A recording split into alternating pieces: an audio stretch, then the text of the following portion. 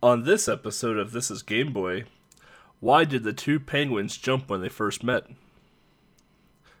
They were trying to break the ice.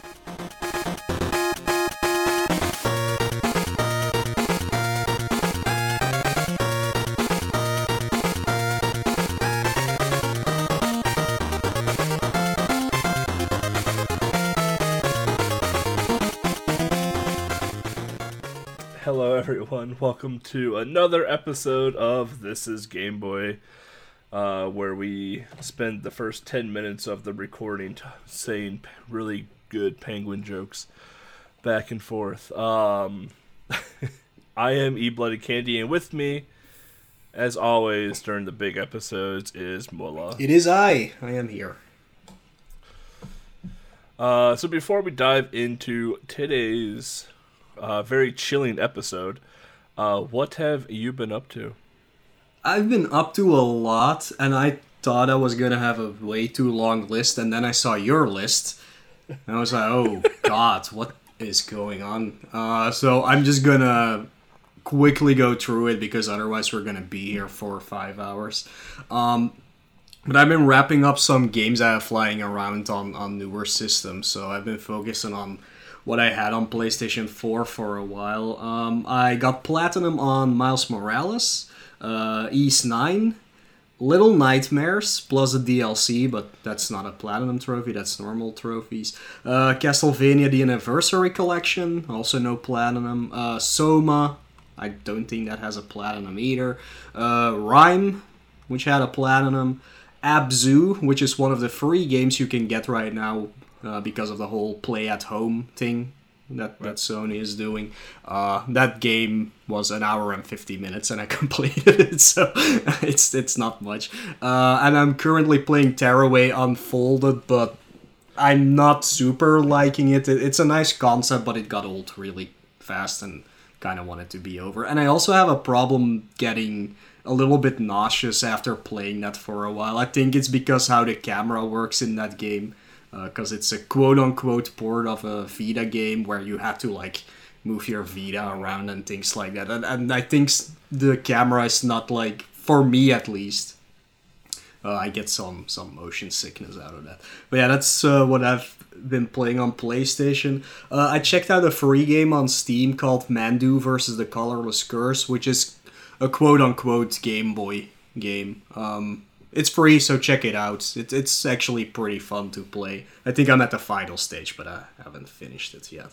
For portable pleasure, I was able to actually finish some games for once. I've been doing all these long games, actually, and it's taken a while. But first I played Game Boy Gallery 2, which is kind of a Japanese exclusive one, but it also came out in Australia under the title Game Boy Gallery 3. But I don't know, like, these are hard to locate on, like, eBay and things like that, so I'm not sure why they got it and nobody else got it. But this is a really cool one. I'm trying to remember which the games are on there, because it's Game & Watch games, of course, the old ones, but a newer version of them. It has Donkey Kong, Ball, which is an unlockable game. Let me think. Parachute, some kind of whack-a-mole thing, whatever. Like, it has very fun games, and unlike Game Boy, no, it's called Game & Watch Gallery, I think the first one, the collection. Yep. Unlike that one, this one actually does have an ending. Like, the other ones should have an ending as well if you get 20 stars, but they don't unlock unless you're playing the Japanese version. Like, it's a complete mess, these games. But this one, if you have 50 stars, you get the first credits. There's also credits for completing it, getting 120 stars, but that means getting 1,000 points in every single game and variety offset game, which is crazy to do. That it would take 100 million hours. So I just got the first credits, and it was really fun. I really liked all the games they had on this. I've also played Rampart, which is it's a fun game. I really love this concept, but it's pure RNG. So it's a fun game to actually play, but it's not a fun game to beat, if that makes any sense.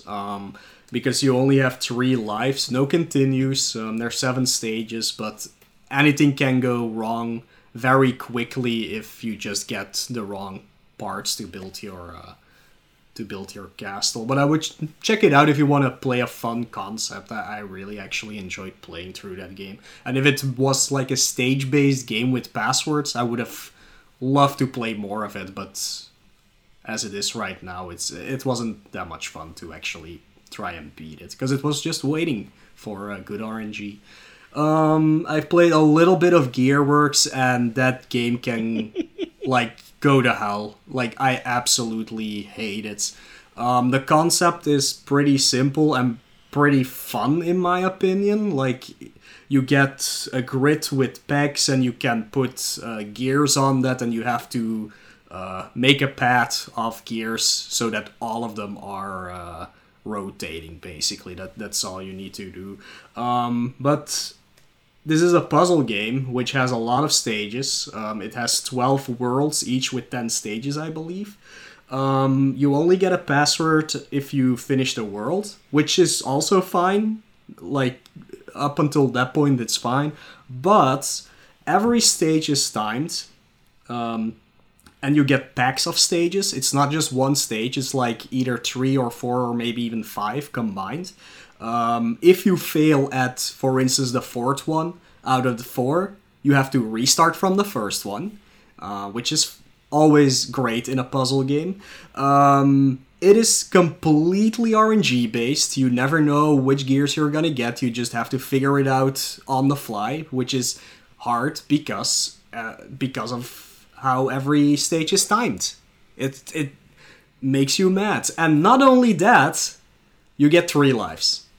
So every time you have to go through all of these stages, hoping you get the right gears, just to be able to complete the puzzle, have to do it in time, have to be very quick about it, or you have to restart the entire world every time. It is a complete mess. I'm currently at world 5, I believe, out of 12. I had to stop playing it because I was getting so mad at that game. And that hasn't happened since Lolo, actually, which I also hate. Adventures of Lolo, horrible game. I hate it. I know a lot of people love Lolo puzzle games, but I absolutely hate them. And in that one, at least you get a password after every stage. So yeah, this game is really grinding my gears, so to speak. I really don't want to continue it, but I'm gonna have to. But I'm taking a break from it because it's driving me insane. So I have to be in a real good space of mind. Is that how you say it? Yeah. To even want to play that game. So yeah, that's been a while. It's since Adventures of Lolo since I felt that way about a game. And I'm already bad at puzzle games, so it's even more frustrating for me, to be honest. So, yeah.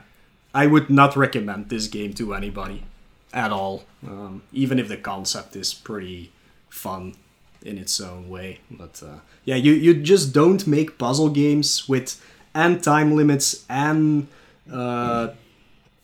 RNG and lives. That's like the worst combo you can give for a puzzle game. If one of each is fine, but not all of them put together, and especially not if you have to repeat so many stages just because of one tiny mistake.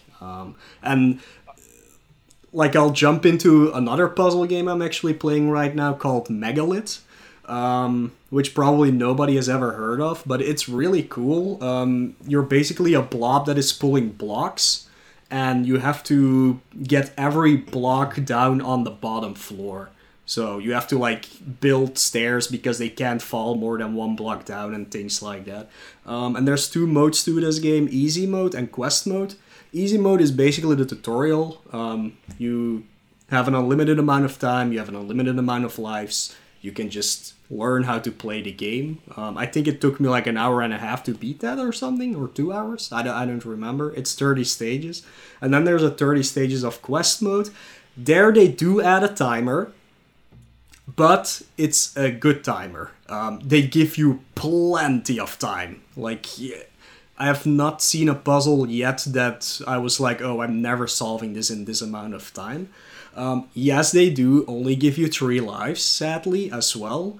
But the thing about this one is every 5 stages you get a password, and if you know the solution for the puzzle, you can just do it. Like, even if you have to repeat some of them, you know the solution, so you can do it. It's no RNG, it's a set puzzle. So that is way better, and it uses basically the same principles as Gearworks, except for the RNG, and I actually really like Megalith. I love playing it, so that's definitely one everybody should check out if you like puzzle games. I've also played Lunar Lander, which is a game everybody should know. It's that game where you land on the moon. That's basically what Lunar Lander is. They did make it a little bit different for the Game Boy version, where first you have to do a little sequence where you launch into space. You only have to do that once at the start of the game. Then you get a moon map which has 8 different spots you can land on. That one works exactly as Lunar Lander works, except for one thing: there are meteors that fall. They are complete RNG based. They can spawn literally right next to you, which is not fun. Let me just tell you, it's not fun. So the way this game progresses is it has 4 missions, each with those 8 landings. And once you've landed, you have to go around the grid where you have to search for an item or 5 items before you return to your lander. And you have a little radar that signifies where something might be hidden, so you know where to dig. So that's another addition that this game does. For the first 3 missions, it's fine. Like, you only have 3 lives in which you can do these 8 different stages, basically. If you lose, you have to restart, but there's passwords for each mission.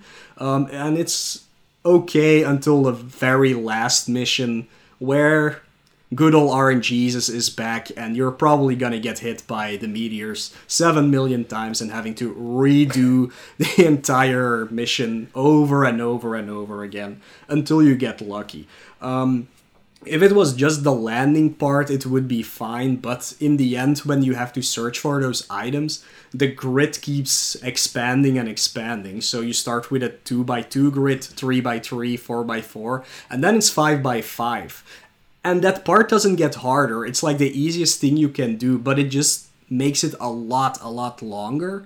And it takes about like more than an hour to do all those 8 stages in Mission 4. So if you're at the final one, you just have to do one more landing, and meteors keep spawning next to you. You have to restart the entire thing. So that does get frustrated, but I made it through it. It just took a while, but I like the game, but they could have done it better that way. But yeah, whatever. It's a very simple game. It's one of the first Game Boy games ever made, I think.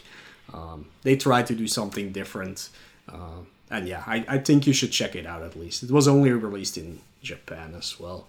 And speaking of Japan, we found a very cool game. Somebody requested some random Japanese game from my list called, and I don't know how to speak Japanese, so it's called Pokonyan Yume no Daiboken. Pokonyan something adventure. It was thing translated. God, is that a great game? It's fun. It is so good. I mean, I loved it. I did run into some probably technical issues on my side, where the game soft locked on me and I had to redo parts. But wow, it's such a fun little quote-unquote puzzle platformer. It's hard to describe, but you're basically going into dreams with a raccoon that has magic dust coming out of his tail, and you transform enemies into like platforms or springs or balls you can jump on or move around, and you have to collect all the what was it? Keys to unlock a chest at the end, and then you get a seed. And once you've gotten all the seeds, you go into the final world where you have to do the same thing. I think it's like a 2-hour game. It took me almost 4 because of the soft logs, but I didn't even mind the soft logs because I was having so much fun playing the game. I would have loved to have played more, but absolutely check out that game. But if you want to get a copy, it's one of the more rare games on Game Boy. It was a limited release in Japan only, so if you can find a copy for under $100, it might be worth the snagging it because it's probably gonna go up in price. But it's a big if you can find a copy. I found one, and it was expensive. I was like, nope. yeah, it's very expensive. But yeah, an absolutely amazing game. I'm glad somebody picked it because I had never heard of it. It's always nice when somebody picks like a Japanese game and it's like really, really good. So yeah, that's definitely one you should try to play. Played another Japanese-only game called Booby Boys. Boys. Yep, all the boobies all the time. This is like it's either a port or a sequel to the NES game Booby Kids, which I think. Yeah, which did come out in outside of Japan, if I remember correctly. But it's basically, if you ever played Heiankyo Alien or anything like that, it's like a grid where you can dig holes and enemies can fall into them, and you have to collect something to move on to the next stage. That's basically what this game is, but a way more streamlined version of that concept. You have weapons, you do not fall into your own holes, like that is already a godsend. Yep. You do have lives, but I don't remember if you start from the same stage or just the same world. Like, it doesn't matter, you have plenty of opportunities. You start from the same stage if you die. And then when you game over, it gives you a long password, but it saves it. Yeah. So. Yeah, and like this game has 6 worlds, I believe, each with 10 stages, I think, and each 10 stages a boss fight. I really had a lot of fun with this game. Like, it was over before I knew it. It's very easy. I did play it on easy mode. There's 3 difficulties. The default is easy, so I just played it on that. But I had a lot of fun with this game. You beat it pretty quick, too. Yeah, like an hour and a half or something like that. It's really fun. Like, I enjoyed it a lot. Like, I liked Heiankyo Alien, but that one got very scary very fast because like it gets a lot harder. But this one like stays kind of the same the entire game. Yeah, I enjoyed it. Like, it's not a spectacular game or anything, but if you're looking for one of those types of how do you call them, top-down collectathons or something, I don't know. Yeah, it's like a collecting puzzle. I don't know. They're like hard to a explain. Pac-Man grid, like whatever. Like, it's just one of those. Heiankyo Alien can suck it. First of all, this game looked way better, so I didn't like. It is Heiankyo way better. Alien, so yeah, this is a really fun game. It just expands on the concept and does it well. So I don't know how Booby Kids is. I don't. Maybe it's literally the same game. I don't know. Everybody just loves how it's called. Oh yeah. After that, the final Game Boy game I played basically was Reservoir Rats. I can't pronounce that well. Lex is gonna make fun of me again. Reservoir Rats, aka Rats in America. Rats, yeah. For a Belgian Dutch-speaking person, an alliteration in English with a lot of R's in it is really hard to pronounce because we tend to go to a like more W sound when it comes to R's. So it's Reservoir Rats. See, if I pay attention, I can pronounce. Otherwise, it's gonna be Reservoir Rats. that's just how it's gonna come out. So yeah, this is a fun. What is it actually? Instead of a top-down collectathon game, this is just a straight 2D platforming collectathon game. You are a rat and you have a machine gun, Yeah, that's you heard that correctly. You have a machine gun, and you go into a stage and there's like snacks spread out, and you have to collect all of them, and then the door to the exit opens.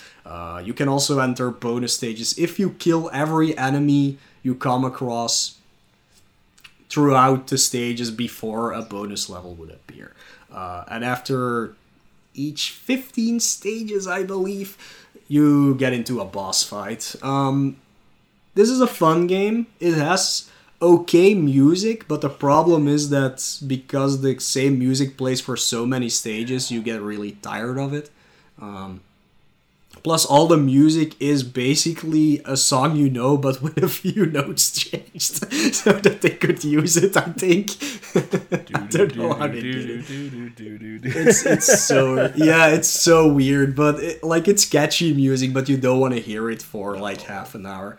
And this game has sadly 75 stages. It's totally overstays its welcome. 5 stages, even 10 stages in each world would have been more than enough. But yeah, it took me 4 hours to beat this game, but just because it has so many stages, not even because it's harder. It looked fun. It reminded me a lot of It reminded me a lot of Bugs Bunny's Crazy Castle. If Bugs Bunny was able to defend himself. Yeah, something like that, indeed. It reminded me of old Apogee DOS games, actually. Yeah. Things like Commander Keen or Secret Agent Man or Duke Nukem. Yeah. Not 3D, but the original Duke Nukem. The old platforming side-scrolling Duke Nukem. Yeah, it's I think it's made in the same vein as those types of games, and it is a game like that, but it just overstays its welcome. But yeah, there's nothing special to it. It's just a very fun, whatever those types of games are. I had a lot of fun playing it, but it just took way too long for me. Yeah. But yeah, that's all the normal things I've been playing, and because of a thing we will talk about later, I have been doing Darkwing Duck and eSparks, speedruns. I'm practicing, but we'll come back to that later, I guess. Darkwing Duck. Yeah, it's been going well, actually. Good. But yeah, that's pretty much everything I've been up to, which was a lot. But now here comes EBC with an even longer list, apparently. It's rare. It's rare that I do more stuff than you, especially gaming related. And I did a lot this time around. So I don't even know how I got the time to do all of this, but yeah. So I've been doing what I've called the month of retro. So I've kind of neglected retro gaming, with the exception of the games we play for the podcast, for 6 months. And it's you know what? A lot of you watch me and follow me for retro games. I'll give you a month just dedicated to retro stuff.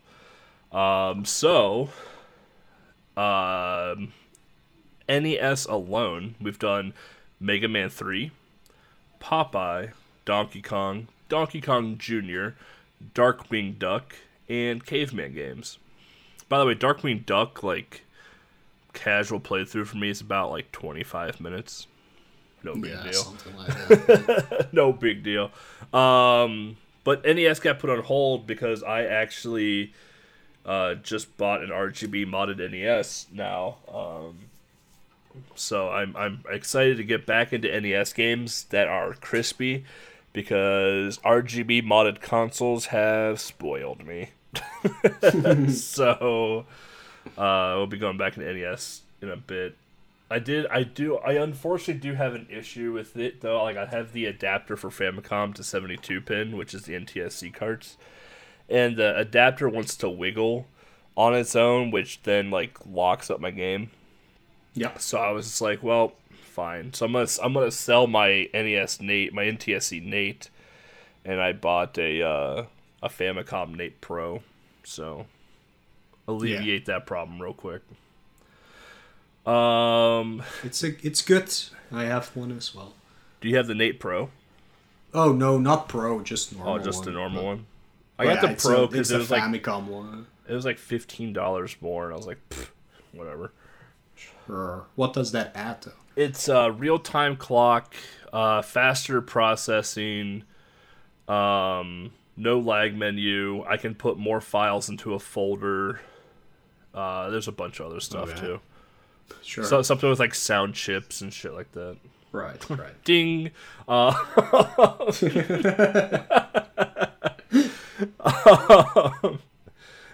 Next, I pulled out the Sega Saturn. For those that don't know, I had a Sega Saturn as a kid that I never got to play. But I still have my childhood Sega Saturn, so I pulled that out and played Three Dirty Dwarves, which is a comical beat 'em up. It's based off of basically like the government's training these kids to become like super soldiers, and the kids are playing D&D, Dungeons and Dragons, if you live under a rock, and their characters are like this warrior, some like alchemy guy, and some hunter, and basically they roll a nat 20. The three D&D characters port into the real world, and then are in a sports shop, and one character shoots a shotgun, another one bowls a bowling ball, the other one hits baseballs at people. It's a very comical game. Then I played Space Jam, which exactly what it sounds like. It's a basketball game with some mini games in it. I beat the Monstars 260 to 130. So just took them to town. Then I played Mortal Kombat 2 on the Sega Saturn. Oh boy, I forgot how hard. I forgot how bad I was at fighting games, and B, I forgot how hard Mortal Kombat 2 on the Sega Saturn was. That game took me like an hour and a half to get through, and it was only because of one fight. But yeah. Bo knows what I'm talking about. Yeah, Kintaro. Yeah. He sucks. I did find out that you can freeze him with Sub-Zero. Oh, that's something. Yeah, so that made the fight easier once I figured that out, but... Yeah, and I'm pretty sure, and I don't know if it's that version, but I know there is at least one version of Mortal Kombat 2 on console that literally reads your inputs. Like absolutely reads your inputs. So even getting through it would be hard. I don't know if it's a Saturn one, but I just know there is one that does that. I have no idea. It's hard regardless. I'm just not good at fighting games. Like honestly, at the end of the day, and you'll find out here next that I am not good at fighting games. So Saturn was done. I have a few more games for the Saturn I want to play through, but then we jump into Super Nintendo. I played Beavis and Butthead, which is honestly probably one of my favorite Super Nintendo games. Most people hate that game, but it is. I love it. Then I played Mighty Morphin Power Rangers, which was suggested by I'm so sorry I'm gonna butcher your name, but Ixoran, Ixoran. But he's a listener of the podcast. He was in my chat, and he's like, I don't know, let's pick pile 3 or like pile 5, third from the top or something like that, because I didn't know what else I wanted to play. And it was Mighty Morphin Power Rangers, and holy smokes, is that game good! Mighty Morphin Power Rangers, the beat 'em up, the base beat 'em up with Trini and Kimberly and them. Holy smokes, is that game good! And the soundtrack is so good. Oh man, highly recommend it. I even speedran it, and I'm not last in it. So there's that. Yay! Super good game. Then I played Home Alone, and honestly, I liked it. I like Home Alone on the Super Nintendo. Now, counter, I hate it on the Game Boy. It sucks on the Game Boy. But it's a lot of fun on the Super Nintendo. Home Alone 1 is not good on Game. Well, it's too long. That's the issue. If it was a little bit shorter. It's too long, and Kevin's too slippery. He slides. Yeah, maybe. I don't remember. That's the problem with Home Alone on Game Boy, is that Kevin slides and you can't stop him. And he doesn't jump as high as he does in the Super Nintendo version. The Super Nintendo version is the superior version. Just play that one. Then I played Mortal Kombat 3 on the Super Nintendo. Oh boy. This was a 2.5-hour endeavor because of one fight. Let me guess. Motaro. Yeah. Yep. Yeah, I played these games so much when I was a kid that I just... You can't freeze. You can't if you do any projectiles to them, it just reflects back into you. Yeah. I found so the only way I was able to beat the game was I enabled more cheats, which is a menu that pops up and it gives you 50 credits instead of 5 credits. So there's something crazy with Mortal Kombat 3 for the Super Nintendo. Is if you put it on easy, the first time that you fight one of the fighters, they're still set to medium or hard. They're not on easy until you game over to them. If you game over to them, then they are set to easy. Except Montaro and the last guy, Shao Tsung, whatever the hell his name is. Shao Kahn, yeah. Yeah. Those two, that rule does not apply for. They're just set to hard no matter what. Yeah, that's very easy to see if you play the game. Like, those are always just stupid hard, no matter what difficulty you're on. Yeah. So yeah, I had a lot of troubles with 3. 2 I could finish, but 3 I don't think I ever finished when I was a kid. So with 3, like I said, I'm not good at fighting games, so I would just lose all the time. The first time I fought somebody, and have to use a credit. You only get 4 credits, so by the time you get to Montaro, you're out of credits. Because so I was like, well, the hell with this. Like, there's got to be a cheat code for more credits. And there is. So that's all I wanted was more credits. But I beat it. It's Mortal Kombat. It's whatever. I love the cheat codes for MK3 and MK3U. I think it's 3U, yeah. Yeah, Ultimate. Well, Ultimate Mortal Kombat 3. I love those. Especially because you can do hyper fighting, I think, is one of the things. And then it's basically turbo mode. And it's so much more fun in turbo mode. You can do like one-button fatalities and stuff like that. Those are fun. Yeah. Great cheat codes. Yeah. And then I had the brilliant idea of, after Mortal Kombat, to play Street Fighter 2. World Warrior, which is the original Street Fighter 2 for the SNES. Yep. Oh, man, that one is so slow. Man, that game sucks, too. It's just slow. I am not good at fighting games, and it took me 45 minutes to figure out how to Shoryuken on Ryu.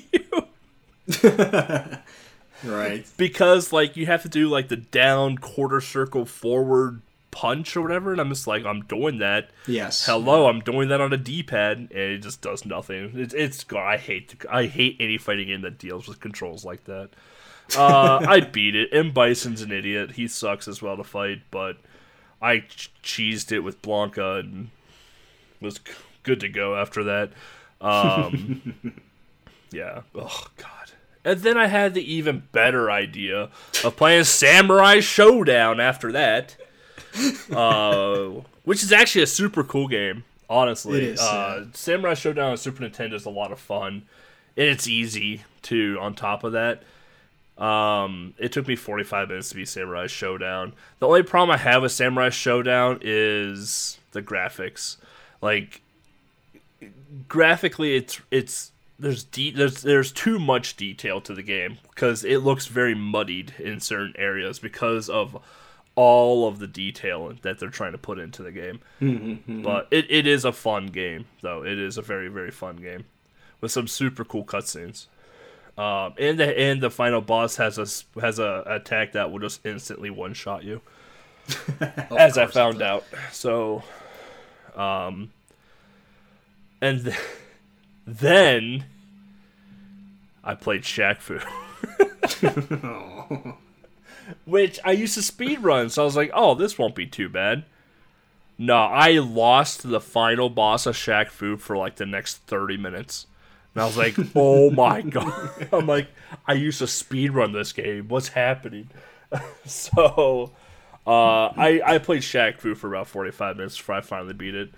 But it's Shaq Fu, so it's fine. Right. Then I played the N64, unfortunately. I love fighting games, apparently. The first game I played was Powerpuff Girls Chemical Extraction, which if you've never played Powerpuff Girls Chemical Extraction, it's an arena fighting game. Think of All right. it's an arena fighting game. It's instead of like the 2D fighting side by side, you can wander around a room and throw stuff at each other. Then once you collect 3 chemical X's, you can shoot eye lasers at the enemy. Okay. It's a really crappy game. It's really laggy. It's really, really easy. All you have to do is just fly kick.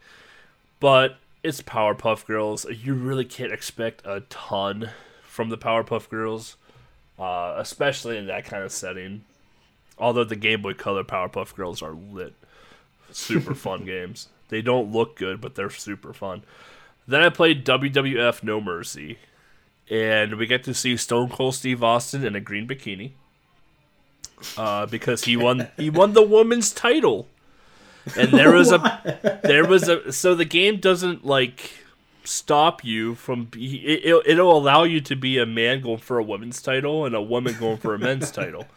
So I was playing a Stone Cold Steve Austin because I played this on March 16th, and I went to go get the women's title with Stone Cold, and one of them was a bikini contest, and Stone Cold came out in a green thonged bikini, and it was probably the most comical thing I've seen in my life.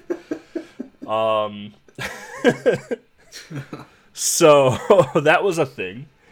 And then I won the main title with The Rock, of course. So, and then I played Pokemon Snap, which Pokemon Snap is always like the perfect chill game for me. As much as I hate the N64, Pokemon Snap will always forever be like that game I can just lean back in my chair and just play over and over and over again for hours on end. Almost done. Game Boy. I played Pokemon Neon Yume no Dabuken as well. It took me about 2.5 hours to beat. I had no soft locking issues at all when I played it. But the issue with that game is that it takes forever for it to load because of the Super Game Boy borders. But we already talked about it, but it's a super fun game. Then I got to play Yonkin Man again, because I apparently never played it for Game Boy Adventure. So I was like, well, cool, that's a quick 7-minute game. So nothing much to talk about Yonkin Man. Then I played Chase HQ. I haven't been this mad at a game since Mario Land 2. It was getting to the point where I was about to chuck the controller, because the controls in that game are absolute trash. And the hitboxes, they either exist or they don't. And the enemy can go through cars and I can't. And oh my god, this game was infuriating. I'm looking it up on my list because I know I beat it. It took me 34 minutes. It took me an hour. Yeah. Yeah. Okay. Yeah. That's so. And my notes are fun little arcade style racer, weird hitboxes though. So yeah, there's something with the hitbox. I don't remember, but yeah, apparently there's something with the hitbox. Like I would drive past the car, then all of a sudden, like I would hit the car, end up in the post, and spin out, and it's like, what? Okay, well I apparently hit that car somehow. So, and then I played probably, arguably, maybe my new favorite Game Boy game, and that is Masakari Denzetsu Kentaro Action Hen. That's a mouthful. Basically, you're this samurai guy that fights. It's a 2D platforming game. But it's super fun, and there's a lot of depth to the game as well because it has sumo wrestling in it.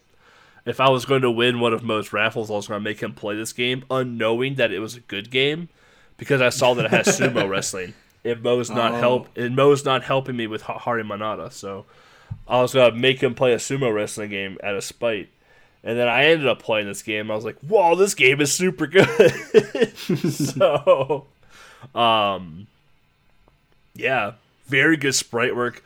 Dude, the music in this game at the end, oh, so good. So good. I hope you get to play the game eventually. Well, I will have to, yeah. So good. The game took me about, on a second playthrough, took me about an hour and a half still. So it's a pretty long game, too. Okay. Has 10 stages. 10 long stages. And then I did some Game Boy homebrews. I played Quest Arrest by John Rue. I forgot when, a couple days ago. Cool little game. It has issues. They needed to spell check the manual, first of all. There were a lot of misspellings in the manual. And then they really needed to flush out the combat in Quest Arrest. I'm not going to spoil the game because I know we have some listeners that actually have it and want to play through it, but they needed to iron out the combat a bit for it to be like a really, really good game. But for what it wasn't bad. The dialogue was cute. They could have toned down the swearing a bit, but for the most part, it was cute. And the story itself was actually pretty decent. And it had multiple endings, which was pretty ambitious for a GB Studio creation. This was made by a couple of people in a GB Studio. So, and for what it was good, you know. I have a physical copy of them. It's sitting here right on my desk. And then I played DMG Deals Damage, which our producer Lakes and I blind raced at launch. This game was released on the 30th birthday of the Game Boy, and basically you play as the old DMG Great Brick. You go around destroying other mobile devices that have come up since then. So like the Tamagotchi, the N-Gage, and things like that. It's fun until you hit like the level 24. Then it's just super infuriating at that point. Because there's just so much stuff on the screen that can happen, and you can spawn into a room and immediately take damage. It's yeah, and it hurts your thumbs really bad. So, yeah, a lot of foam brews are coming out. Yeah, I'm on cards even.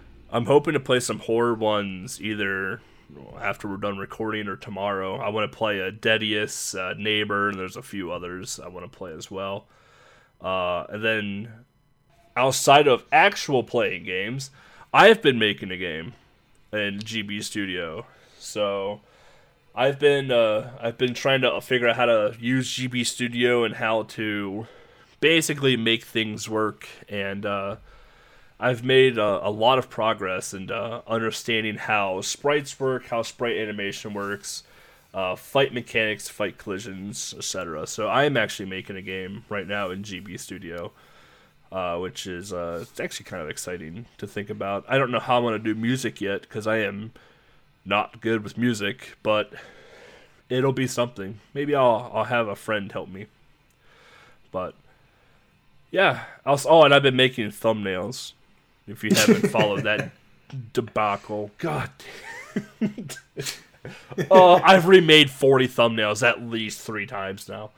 So I've been uploading everything to YouTube, trying to get all the retro stuff out to YouTube as well too. So if you do follow my YouTube, you've probably seen a plethora of retro content going out there, along with Assassin's Creed Valhalla videos. We're on like episode 20 of 37 right now, so I've just been busy. I have no free time at all right now. Yeah, sounds like it. Jesus. Yeah, well, that's an hour intro, so that's cool. This is the rare time that I have more going on than Mo. Like, yeah.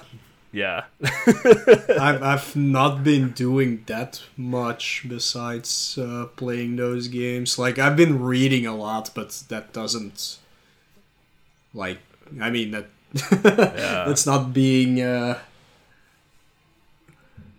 productive or anything. I'm just reading. Yeah. Like, I've been finishing some Stephen King novels, and I've gotten quite a few of the original Turtles comics in the collections, and I've been reading through those. I'm a little tired of constantly working on stuff. Yeah. Yeah, I've been doing some reading. I usually try and read before I go to sleep. I'm like halfway through the Death Note manga series right now, which is great sleeping material, by the way. Yeah. Well, it's fine. I mean, Stephen King isn't the greatest sleeping material either. True. I mean, I finished up the Dark Tower series finally. Because that's 3,000 pages in total or something like that. So that was long. I've read. Let me see.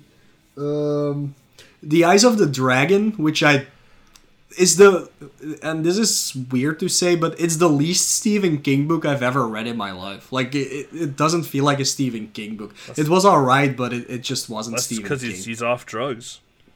He probably was definitely off drugs by then, yeah. But I don't know, that one was... It felt like I was reading a story of somebody else. It's literally a fantasy medieval story, and that's not something for me to begin with. I don't like those kind of stories, but I had it lying around, and it was Stephen King, so I was like, yeah, sure, I'll read it. The Dark Tower, you could also say is medieval sci-fi, but not really.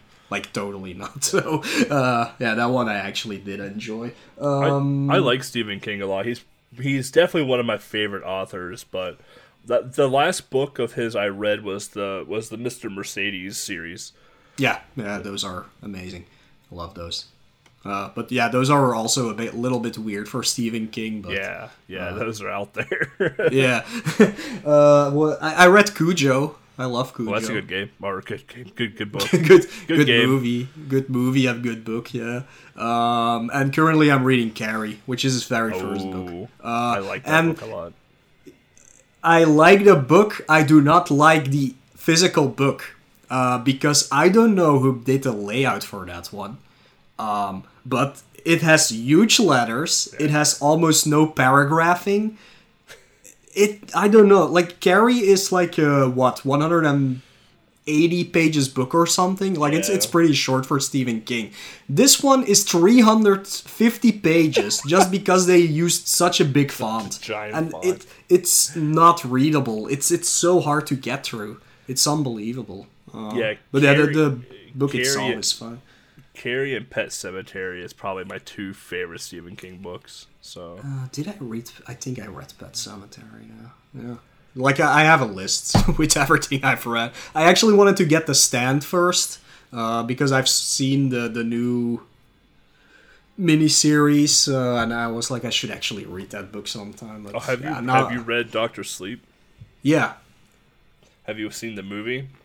Yeah, the movie is 700 times better than the actual book because I hate that book. It's the worst Stephen King book in my opinion. I haven't read the book because I was like, well, nothing's going to top The Shining. Why does The Shining need a sequel? So I was like, I'm not going to read the book. And I saw it, but then I was like, oh, the movies. I'm like, I'll go watch the movie. The movie wasn't bad. I had no hope for it at all. But it wasn't neither bad. Because I hated the book actually. But yeah. Oh really? Yeah. See, because I'm just like, The Shining didn't need a sequel. Why are we getting a sequel to The Shining? But the movie wasn't bad. I would recommend the movie. Yeah, absolutely. It's a great and it ties into the Kubrick movie because there's also the TV movie, which in my opinion is better than the Kubrick one, but for different reasons. The Kubrick, The Shining is actually not really like the book at all, but no. But whatever. It's a good movie, don't get me wrong. But if you want a truer version, you should watch the TV mini movie or whatever they call it of The Shining. Yeah. But yeah, good follow-up movie. Hate the book.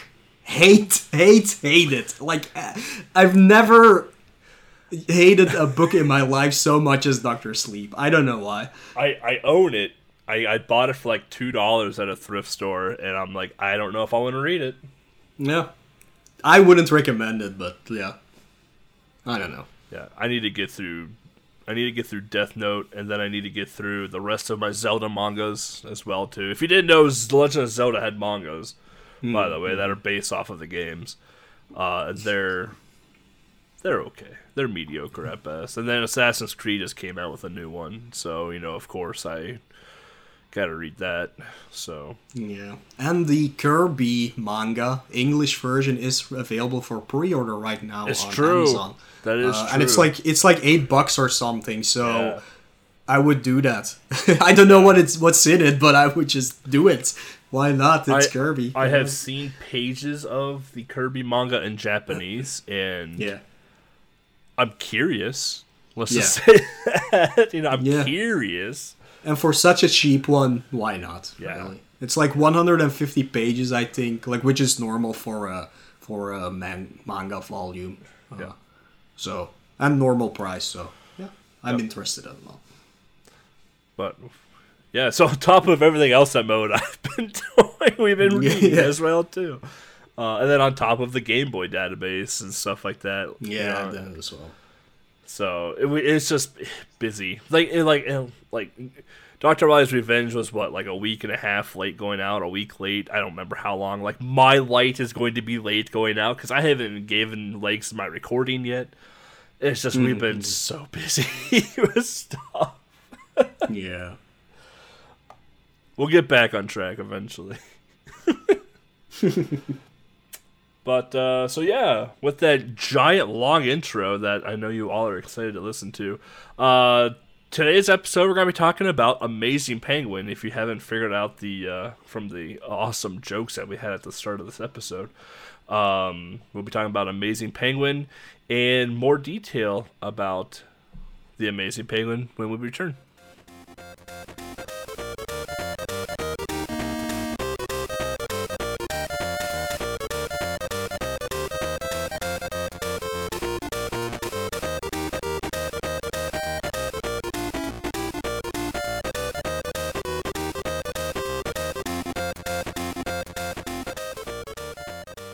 Alright, welcome back everybody. So yeah, Amazing Penguin came out in Japan first as I am so good at pronouncing Japanese games. Osa yep. Osawagaze Penguin Boy, I think. Nailed it. Probably not, but yes, something like that. Came out August 8th of 1990. And then the US would get it in December of 1990, and the poor Europeans are always the last to get the game in 1991. Yeah. Developed and published by Natsume, and I love Natsume games, period. Yeah, they're great. Natsume has done a ton of stuff. Spanky's Quest and Tailgater is just a couple of their other games for Game Boy. Ninja Gaiden Shadow, they were a developer for. They developed Mighty Morphin Power Rangers, which we talked about earlier, or I talked about earlier. So they've done a lot of super cool games and a lot of really, really memorable good games as well too for a lot of different platforms.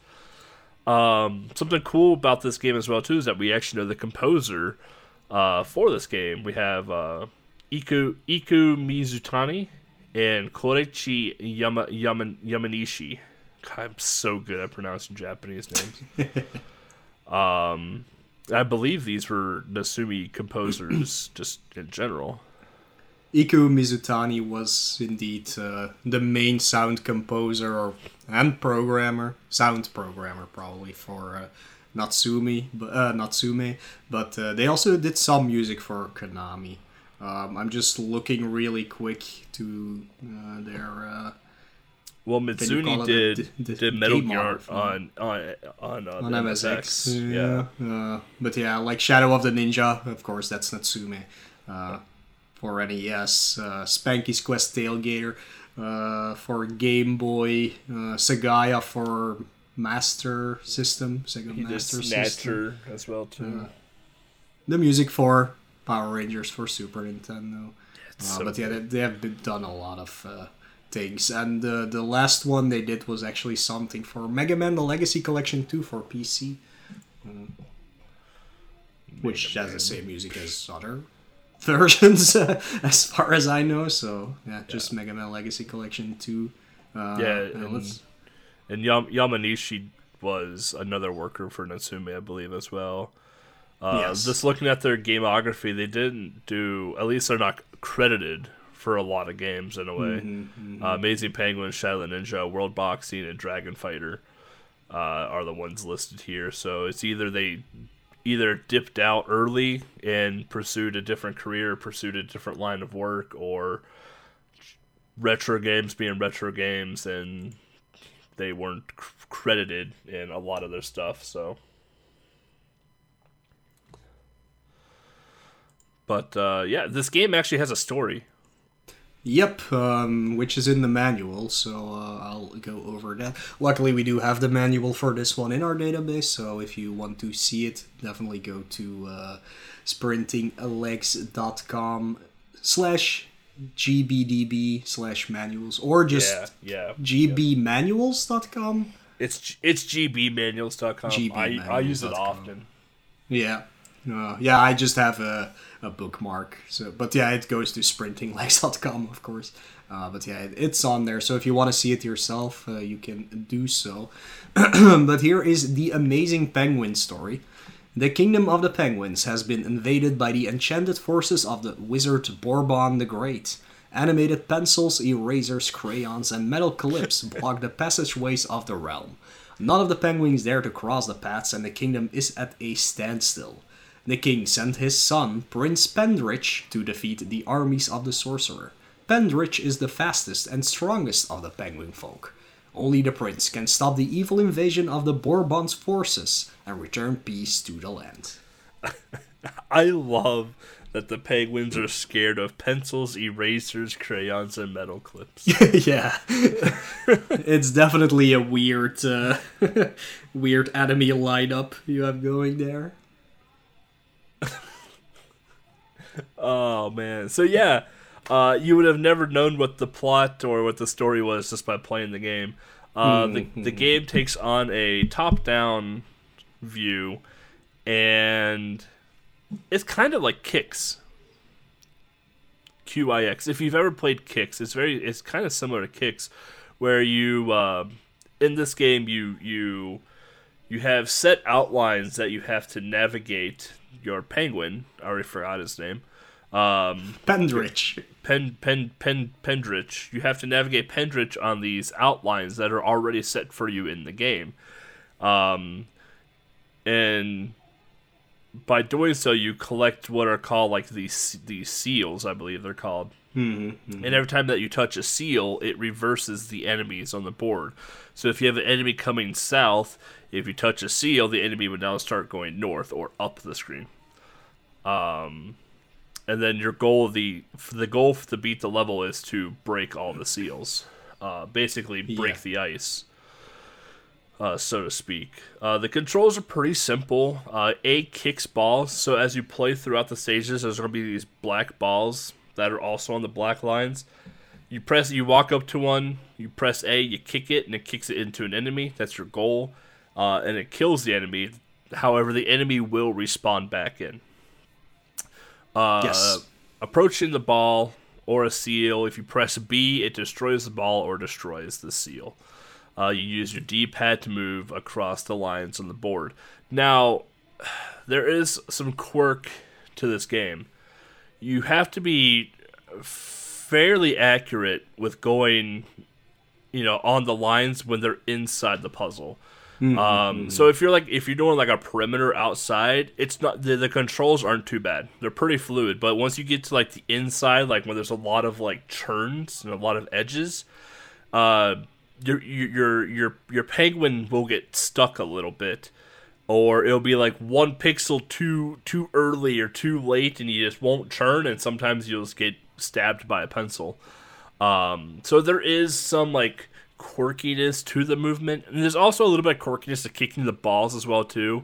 I've noticed that when I play the game, if I'm too close to the ball, Pendritch just doesn't kick the ball. And if I'm obviously too far away from the ball, Pendritch doesn't kick the ball. So you have to be kind of like in that in-between area, like kind of by the ball as well too. So there's a little like quirkiness to the game to get used to, which you do get used to within the first like 10 levels of the game. Yeah, absolutely. And just to be clear, we're not talking about the animal seal, or even the singer seal. We're talking about like a seal to close something off. Yeah. So you're not clubbing seals in this game or anything like that. Yeah, no. So to give a better depiction of what you're looking at here, think of if you've ever played Break the Ice, like the board game Break the Ice, or if you know what, looking at a piece of paper and you draw a big square and then a bunch of little squares inside of it, random sizes. That's kind of what you're looking at with Amazing Penguin.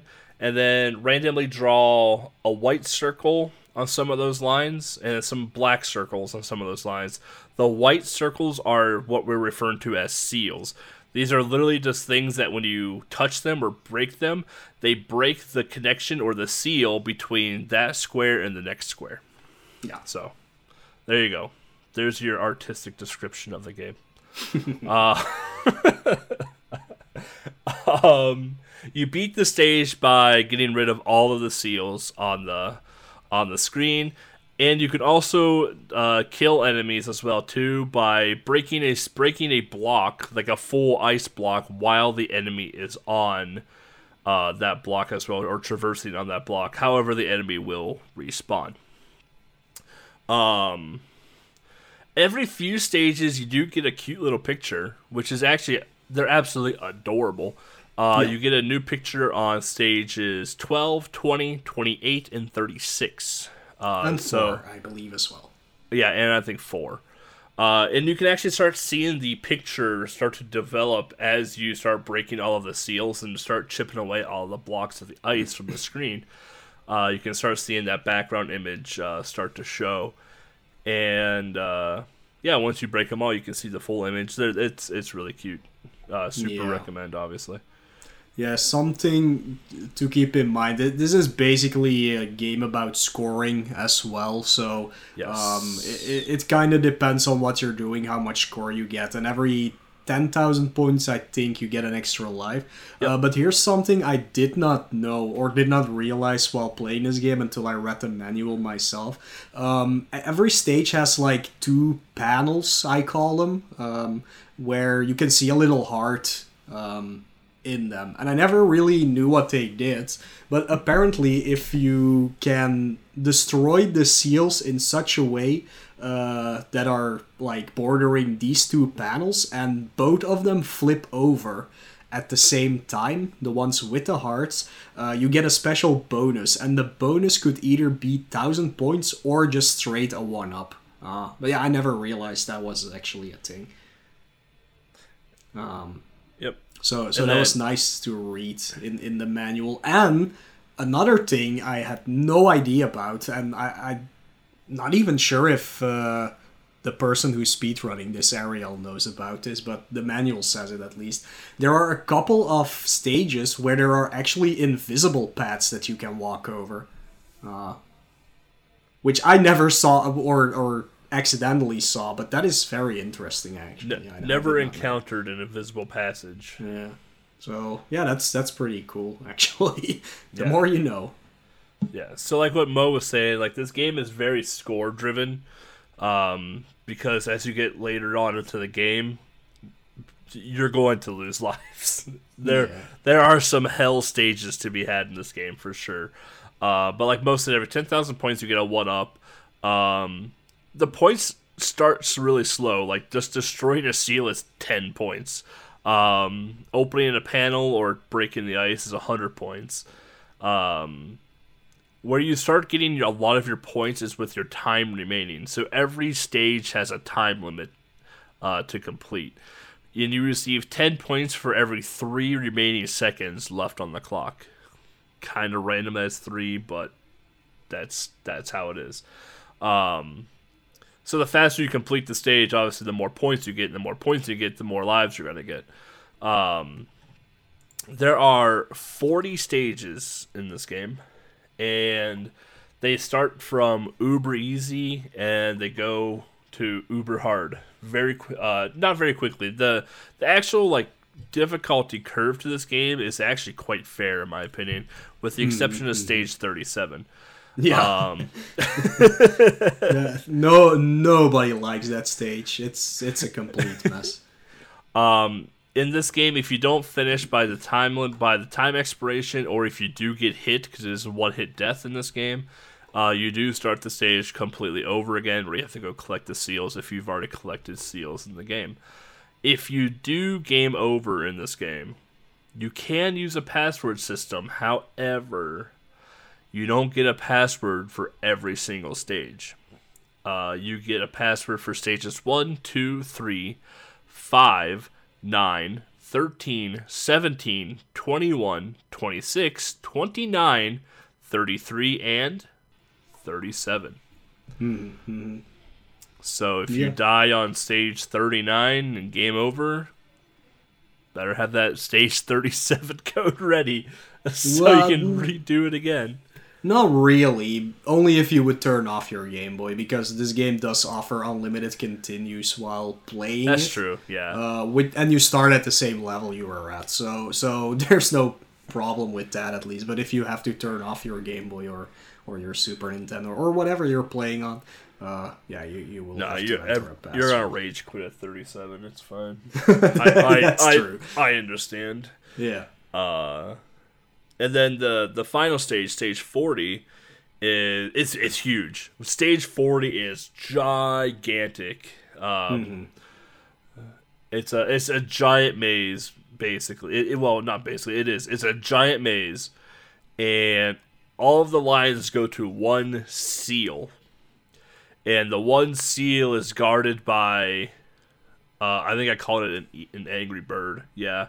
It looks the wizard. like an angry firebird. Yeah. Yeah. Mm-hmm. I don't know what it is. Maybe it's that wizard Bourbon the Great. I think it's supposed to be Bourbon, but yeah. I call it the evil bird. And then there's some fire that goes around the perimeter as well too. So it's being goalie guarded by the angry bird and perimetered by a piece of fire. And this square is not big, and your opening to get to the seal is not big either. Yeah, it's really tough to get. Yeah. I did a first try, just YOLO'd right into there, and it worked. But all while, like, you have these, I called them lions with sunglasses. they're polar bears. Polar bears. Yeah. But you have these polar bears that are coming down, and they don't move on the lines like every other enemy in the game does. Nope. They go at an angle and they kind of bounce off the walls and keep going through an angle. So you just kind of have to be quick and accurate with your line movement to get past them. One thing I do appreciate about this game, though, in terms of level design, is the opening stages, like the easier stages, I think from 1 to 20, the entire plane is on one screen. You don't have to traverse the plane at all. Yeah. As you get to like the higher stages, like 25, 30, obviously like 35, 40, the plane doesn't fit on the screen anymore. So now you have to traverse left, right, up, and down. And you have to like kind of understand the enemy movement throughout the actual game as well too. Like understand like when they're going to turn down a path. Understand like if I hit this one's going to turn this way, it go down this path. And then also have like the sixth sense of, hey, these other enemies are off the screen, I can't see them. So I kind of have to guess where they're going to be when I start to traverse towards that way. Otherwise, I may get cut off and killed as soon as I transition the screen. So the playing field does get bigger into the point where you have to start scrolling the actual plane to complete the game. But I do appreciate that the game does a build up to that instead of just being like, here it is, have fun, so. The game is very fair in difficulty, in my opinion. Yeah, and yeah, like we can go over the enemies. There aren't that many different ones in the game, at least. Like the one you will see the most, and these are in 90% of the stages, you will only see these enemies. They are the erasers. They're basically these little white blobs. These move at a moderate pace across the board. They do not like home in on you or anything like that. They just follow the lines, and when they come to a junction, they take a turn. That's basically how they work, and I think they only turn to the left or something, or the right. The right. Either they way, turn to the right. Yeah, so you will always see these guys. Some stages do have the pencils, and as far as I know, they do the exact same as the eraser. Like, I didn't see a difference. Maybe they turn the other way. Well, they're faster, aren't they? I don't think the pencils are. I think they move like exactly the same speed as the erasers do, but maybe they're a little bit faster. There is a crayon, however, which is basically the pencil on steroids. They just fly across the screen. But they move the exact same way as the other enemies. They just turn whenever they come to a junction. So, but those are the ones you have to watch out the most for, and you will see the most of. Some stages, but I only think like 3 or 4 of them, have the metal clip. This one actually only moves up and down on one path. So it's always on a vertical line, stationary, and it just goes up and then it goes back down.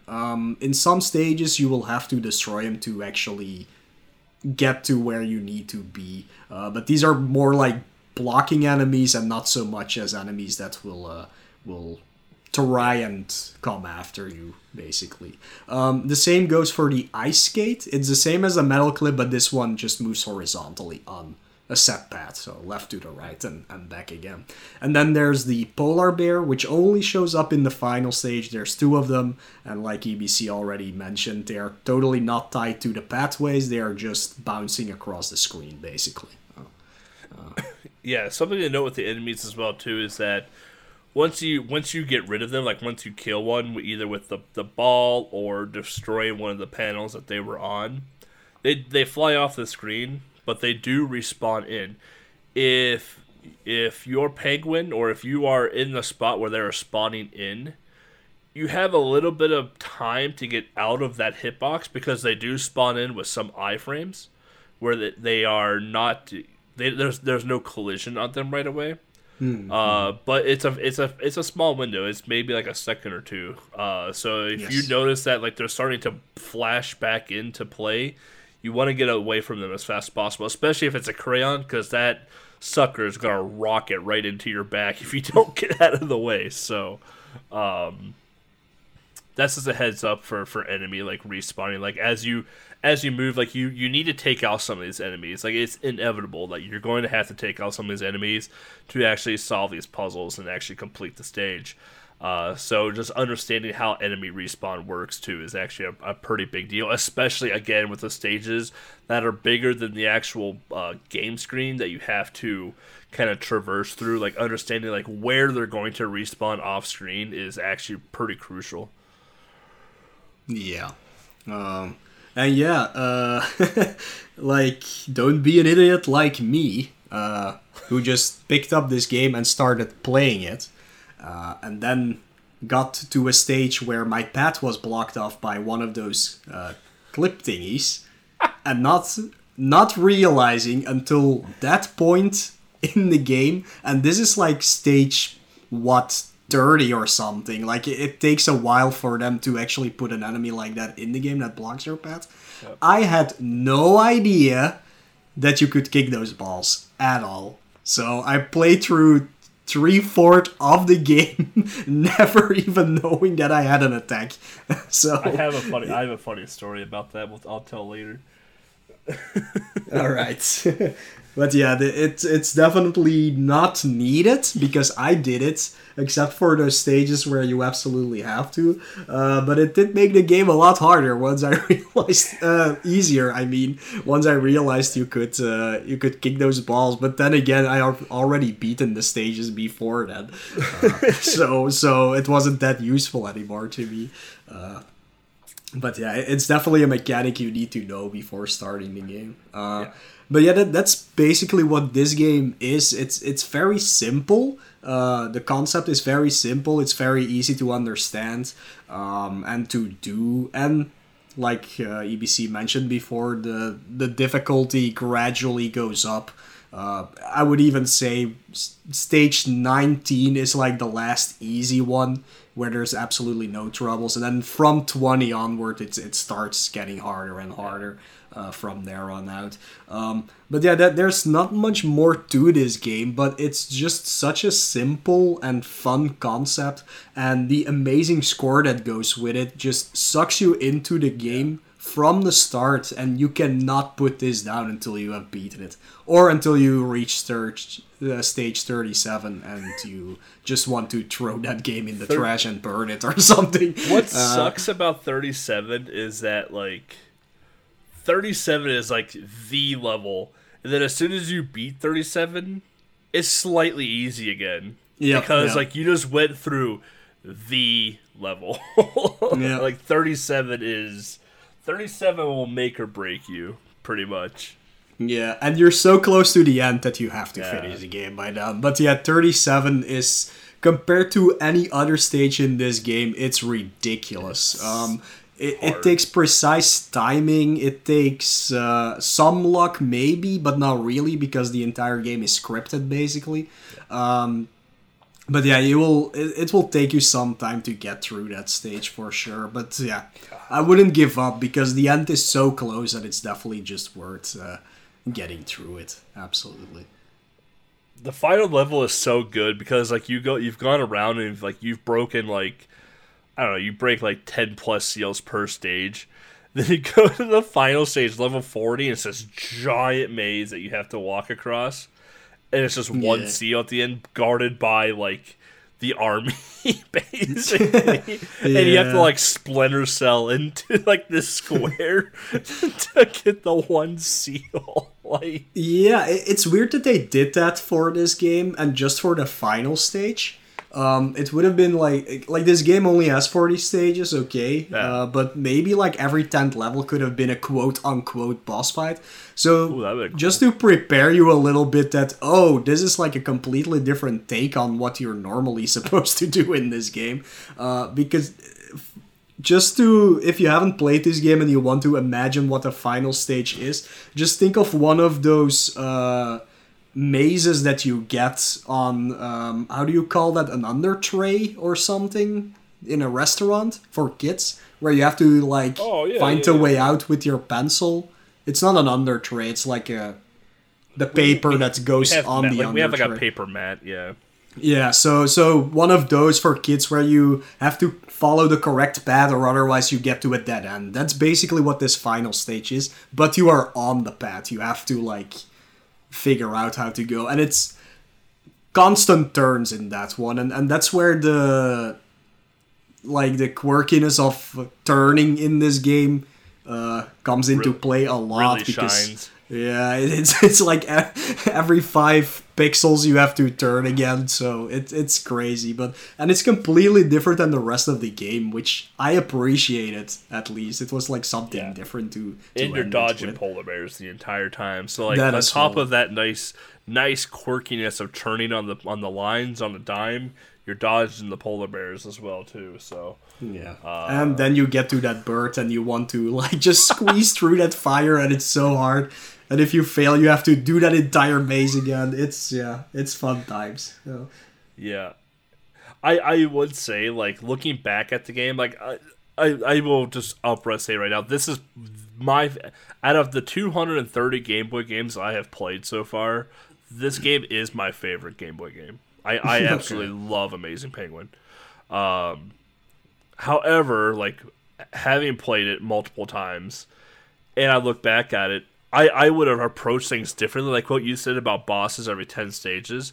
Like, I would have done a boss every 10 stage, and then once you've defeated that boss, show that little cute cutscene that we get every, 8 stages or whatever it is. Yeah. And then from there, then you get a password, and then you go on to your next 10 stages. Almost like a world type thing, right? Yeah.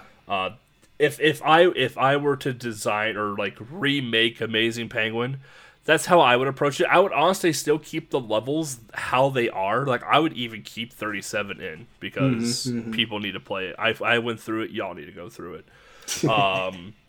I would still keep all the levels the way they are. It's just every 10th level, I would have that boss with the cute cutscene with a password instead of a password randomly every, 5 levels, 4 levels, 3 levels, whatever it decides to give you a password. So, yeah, like, looking back, it has some design flaws, or it has some interesting choices. Maybe not flaws, but I for what it is, though, it's a very cute game, and it's very easy to get into. Like, if you're looking for an easy entry action puzzler, like this is the game for you. Yeah, it's just a lot of fun, and like I said, just the score that goes with it. Yeah, you want to keep playing it. It's Natsume makes some, and I can't speak for the games that were on other systems that they made, but at least for Game Boy, like Tailgater as well, incredibly amazing, fun, jolly music. Like, it's not the best composition wise, I would say. Like, it doesn't do anything special like Konami does with the Turtle soundtracks, or that Gonzalez does with the Asterix or Spirou or Tintin games. But it's not very technical music, but it's just enjoyable music. Like, you hear it once, you know the tune by heart immediately, and you can't stop humming along with it because it's so joyful to hear that song. Well, it fits the game, right? Like, the game doesn't take itself serious, right? Like, you're a penguin dodging pencils, crayons, and metal clips. Like, it doesn't take itself super serious. So, like, the music itself, doesn't take itself super serious, in my opinion, either. So, as you're playing through the game, the music very much matches the tempo and the tone that level, or that, or whatever it is the game itself is going for. I think everything just meshes super nicely together, and it creates a nice harmony just between gameplay and music. Yeah. We didn't really talk about the graphics, really, or the sprite work. It's very simple, really. There's not that much to it. It's they're all just very simple sprites. The best sprite work you see in those pictures that you unlock, those are really well done, really cute. But besides that, it's just you see what everything is basically, and that's it. It's not like in Tailgater where there it's a little better, because it's stage based and you can have backgrounds and things like that. This game doesn't have that, but it's just joyful to look at. It doesn't look like just 3 pixels moving on a line or something. You can actually see it's a pencil. You can actually see it's a penguin. The polar bear is a little wonky because they are on these ice blocks floating around basically, so they kind of look weird. But I chalk it up to early Game Boy graphics, right? The game came out in 1990, which is the first full year of Game Boy. But yeah, it's early Game Boy graphics. It's early 90 graphics as well too. But honestly, for the game, the game didn't need super detailed sprites or anything. You just needed to know who you were, what you were, and then your enemies. That's all you needed for this game. So it worked out fantastically. And what Mo said, the cute pictures you get every 8 levels, are super, super well detailed, mostly because you don't have to animate them. But they're statically in the background, but they're super, super well detailed, and they look amazing. I would say like the sprite work for the boss and the polar bears are probably the ones that might be the jankiest. For sure. Feels like they just had no real idea what to do with them, and it feels like it feels like the final stage. Like, and I could be completely wrong. I don't know what the directive. I don't know what the producer direction was for the game by any means. But to me, it feels like they got to like the end of life for Amazing Penguin. They're like, oh, we need to get this out the door. Like, how do we end this game? And it's like, well, let's just have this huge maze with the one seal, and then we'll slap, we said this thing in the manual, so we'll slap him in there as well, too. But we need there's no way to break the pencils or the erasers, so let's have some polar bears flying around type deal. I feel like level 40 was kind of like, hey, we need to wrap this game up, here it is. And they didn't have any sprites created for it, so there's like, okay, here you go. I feel like that's kind of how level 40 is. It's still a good stage. It's just it feels so dislocated from the rest of the game. Yeah. So. Yeah, absolutely. Yeah, like coming back to what you said about what would you do if you could remake this or something. With like the boss stages, you could potentially make boss fights in this game because you already have the mechanic of kicking balls. So like, for instance, and just from the top of my head, like you could have a lower walking field for you, or a path, whatever you call it, and then split off in the middle with above you a moving path for where the boss is, with the black balls spawning in, and you have to like kick them over to the other side and hit them or something like that. Like that would have been a fun idea to put in there, but yeah, it does really feel like they wanted to wrap the game up, wanted to do something different to wrap the game up, so they just went with that weird maze boss fight thing. But yeah, it could potentially have had boss fights with such a mechanic. Like, that would be pretty cool, actually. Yeah, for sure. I could imagine it like Penguin Wars, where like you're on the bottom playing field and you're kicking at the top playing field, right? Yeah. Kind of.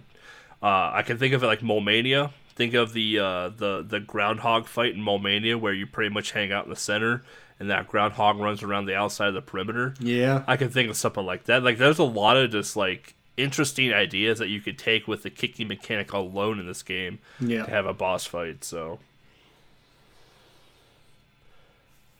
yeah, I mean, that's the game. So there's the game. If you want to remake the game, there's a bunch of ideas for you as well, too. Yeah, there you go. Well, they probably still have the IP, so you probably have to make Amazing Gopher or something like Amazing Otter.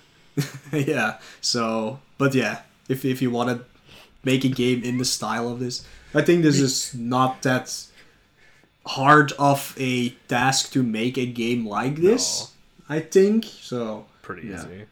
You can call it Mediocre Pigeon. That would be great, actually. Going on to box art, though. Yeah. Box art is very interesting for this game from Japan and America, Europe. Yeah. So we'll start with the American-European one first, because that one is... There's a lot of action going on in this one. Yeah, well, a lot of action for sure, but also a lot of what? A lot of what are these gophers doing in the that first of all, what are these army helmet wearing gophers doing on the cover? Because they are definitely not in this game at all. Second of all, why is there a tank in the background? Where did that one come from? Like, there's no tank in this game. Explosions with chunks of rock flying all over the place too. Yeah, and I can't pronounce and. Is the penguin supposed to be uppercutting one of the gophers? I never noticed that before. Yeah, I noticed it earlier because I was looking more in detail at it. But yeah, like if you just look at the cover itself, you see Pendrich just like strolling through the snowfield, and you think he's like waving his arms around. But I think what they are trying to portray is that he just uppercutted one of the gophers in the face. So. He's real happy about it too. Yeah. He is. Yeah, it looks like happy he's just nonchalant, like waddling through a snowfield, while everyone's like all up in arms and angry at him, and just like he's got this nice little curve in one arm, and it's just like this gopher is just going off the screen, Mike Tyson style. Yeah, so yeah, I think that's what they were trying to do with that. But yeah, very artistic this cover is for sure. I love this cover, by the way. I think it's great. I have the card and it still like has a shiny label on it, and it looks so good. Yeah, I have the cart and the manual for this. I absolutely love this cover as well too. So you have Pendrich right front and center, like, and the cool thing about him too is that he has like this padding around him because like he is the spotlight essentially, right? Yeah, and then around him are this gopher army. I don't know where the hell the gopher army came from, but the biggest eyesore is the giant pencil in the middle of the gopher army. and then on the right hand side you have the big pink eraser. You remember them from grade school. You have this polar bear that's charging at you. Then you have this tank up on a bluff, like with explosions behind it and chunks of fire rock flying into the kingdom, and in the background you can see the kingdom as well too. And then there's this Pendrich with his little French hat on, just being like, "Yo, what's up? I just uppercutted this one gopher. Catch y'all later." You know, he's just walking nonchalant through the snowfield with a big old smile on his face, just giving everyone the finger, basically. It's so good. And then it says "Amazing Penguin" in really 90s font, with yellow and pink. It's so good. Like, yeah. But now I'm never unseeing that he just uppercutted that gopher. It's so good. And he did it without effort. Like, look how he's walking. He's just walking casually through a snowfield and just throws an uppercut just out of nowhere and just keeps walking. The man's a beast. Someone needs to animate this. Like, I don't know. Somebody just animate that. Like, Amazing Penguin, Pendrich with a smile on his face, just nonchalantly uppercutting a gopher in the face. It would be so good. Oh, it's so good. What a good cover. Yeah, it's really great. Like, the artist who did this, sometimes I can look that up. I'm gonna see if I can, actually. But and, like, the actual, like, coloring of it isn't, like, crayon or, like, color pencil, like a comic style, like, art. It has, like, a bit of, like, 3D, like, depth realism to it as well too. So it almost seems like it was created, or at least like maybe drawn on paper and then scanned in and then like digitalized, colored on computer. Phenomenal job on this on the American European cover.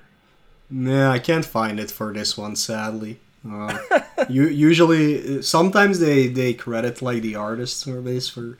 Is it in your big book of Game Boy box art? Nah. It's like I know there's one maybe it's Moby Games or maybe it's the other one, but I can't remember the name. Sometimes they credit who the creator of the cover artist, but I'm not seeing it now.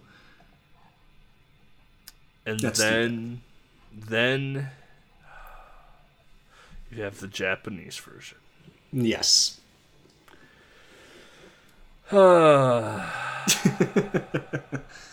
This penguin is up to something. This penguin is mischievous. And he's probably intending to sleep with you. And then write about it in his diary. Yeah. Yeah, this is like he's out on a seduction spree for He's sure. He's out for something. That's what for a sure. cheeky penguin that is. So Pendrich is again front and center on this one as well too. Instead of being a black and white penguin, however, he is a dark blue, almost purple, and white penguin with the same dumb yellow French hat. I think that's a French hat. Is that a French hat? That is a beret, yeah. That's a French hat. So, but this time, he doesn't have all the chaos around him at all. Instead, he has a smile on his face, but he also has his wing or his fingers touching his lips while seductively looking at you through the corner of his eyes while holding a pink notebook and some brown loafers. And in the background is this really drawn castle with a ruler, basically. Like, there's no detail to this castle at all. It's just basically a silhouette of a castle that's colored in with the color turquoise. Yeah. And then above that, I'm assuming it says amazing, or whatever the Japanese word was, penguin boy. Yeah.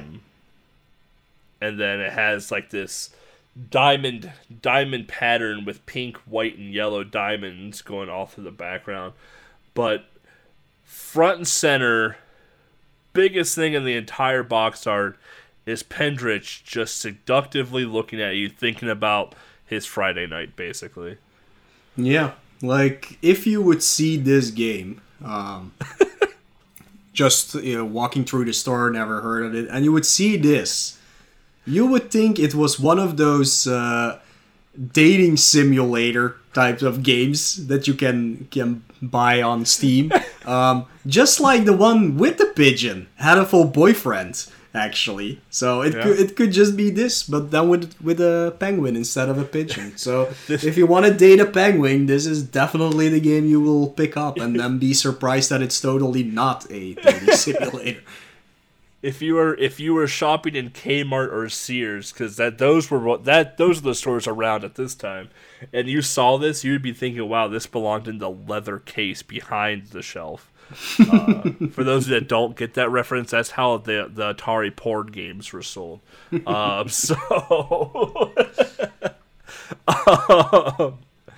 Yeah, I mean, both box arts are good, but in very different ways. Yeah.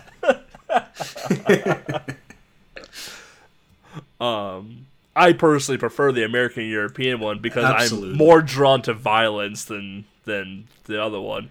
But the Japanese one, though, man, if you it's super good.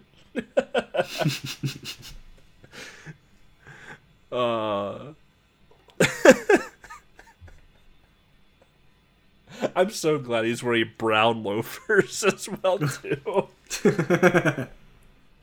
Yeah, he's not wearing shoes in the American one. Yeah. Oh, you know what? He's actually, like, if you would put a subtitle on the cover for the Japanese version, in English, of course, because otherwise we wouldn't be able to read it anyways, it would literally say, "Draw me like one of your French girls." It would. 120%. Yep, it would. that's the look he's giving. Maybe that's what his notebook is. It's a drawing pad. Yeah, see? Titanic was inspired by Amazing Penguin. There's pencils and crayons in the game, and erasers.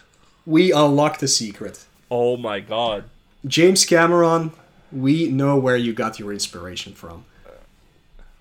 Wait, it was James Cameron who did Titanic, right? I don't know.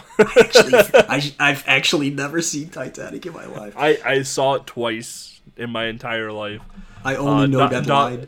And not by choice either.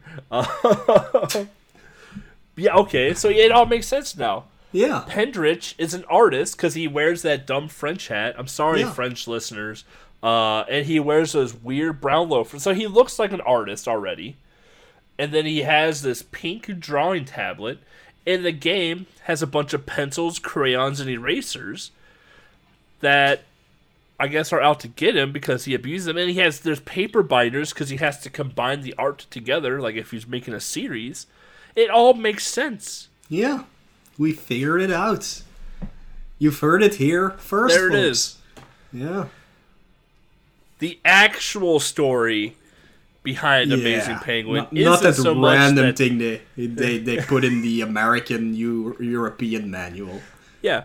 The real story behind Amazing Penguin isn't that the kingdom was under stress by General What's-His-Face and some polar bears. It was actually because Pendrich is a seductive penguin out to draw all the ladies in Japan. All right. Yeah. There it is right there. Isn't the very first image you unlock him lying in the grass with his drawing pads trying to draw bunnies?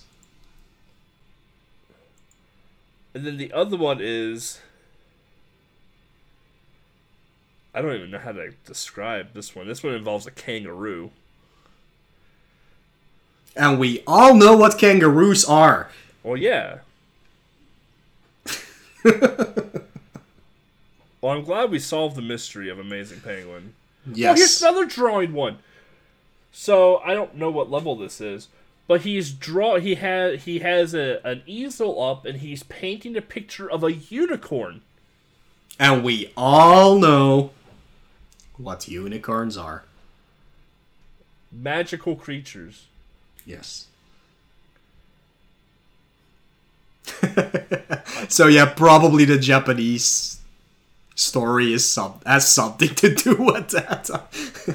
Now it actually kind of makes sense. Here's another one. This one has a big monkey in it, though, too, and a giant parrot. But he's holding up a PPP flag. I don't know what that means. You do not want to know. Maybe I don't. Maybe I don't want to know. No. I think that there's one more somewhere here. Oh, there it is. Oh, I game overed on it. Oh, this one has a girl in it. Oh, he did it. He finally did it. Oh, there it is. That Pendrich. It's like a goddess. Dude, he has like this sword with an amulet and a cloak. And he's like holding hands with this, I'm assuming, princess and taking her away. And in the background are a bunch of elves cheering. I can't make this up. I have an imagination. I can't make this up. Unbelievable. We all know what swords means. Yeah, you don't. Yeah. We all know it. True. Wow. Here's the ending. Oh, there's a. So he was cheating on his girlfriend, or maybe it's his sister. Well, he was cheating. He was cheating. This guy, like, now that we know all of this, I'm very sad that we actually chose this episode today. This is. So yeah, once you beat the final boss, Pendrich goes up and goes to like this girl penguin because she has a big bow in her head, which I'm assuming is your girlfriend. Maybe it's your sister. I don't know. And then they look into each other's eyes, and Pendrich just walks off. He's just like, "See ya. I don't want to deal with you anymore." Then it has like a Mega Man ending where he just keeps walking off. Unbelievable. Like, Steam doesn't want to put out Super Seducer 3 on their platform, but this is way worse. This is way worse. And it was on Game Boy. For little children. Unbelievable. Steam doesn't want to put out Super Seducer 3, but Limited Run Games will remake this game and relaunch it on a physical cart. And it's not even 18 plus. Everybody can buy it. Off the internet now, so it's not even a limitation to the store anymore. Literally anyone with the internet in their fingers. Oh my god. Hashtag cancel Amazing Penguin. But you know what? You know what else? To tie this all in, Amazing Penguin is being released with Spanky's Quest. Oh my god. what have we uncovered? Okay, this is gonna be the best episode ever. We're gonna get called by WikiLeaks, that definitely still exists. We have uncovered something. This is amazing journalism on our end. This will be the cover story in the next Time magazine for sure. Yeah, you can't make this stuff up. And honestly, if you go to limited run games right now, there's actually a physical version of Amazing Penguin and Spanky's Quest ready to be purchased. So yeah, it's being that's actually not made up. Yeah, those games are being re-released. I don't know why. It's kind of weird, those two games, but it seems random that those two games are getting released. Yeah. I know. I think Jeremy Parrish works for limited run games now. I think, and I know that he liked Amazing Penguin. At least I gathered that from his episode. Excuse me, of what he did. I didn't know he played Spanky's Quest though.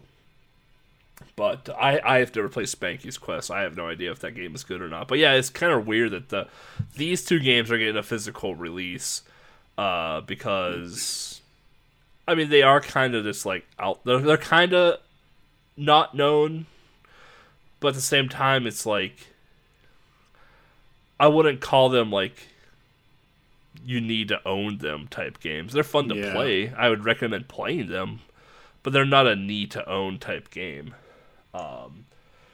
Like if I were to think like if I wanted a Game Boy re-release, I'm thinking like Kirby 1 and 2, Mario 1, 2, and 3, Turtles 1, 2, and 3, Castlevania 1, 2, and 3.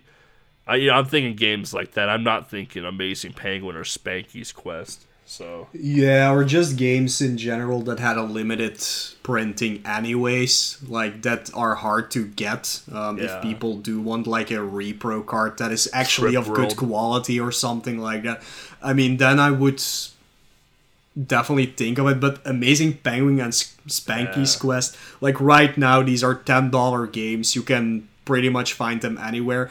I am kind of afraid that these games being released as limited run games will push up the price for the originals, which is completely unnecessary. So that's a downside of something like that. But well, how much is Amazing Penguin right now? Amazing Penguin right now on eBay is going. What?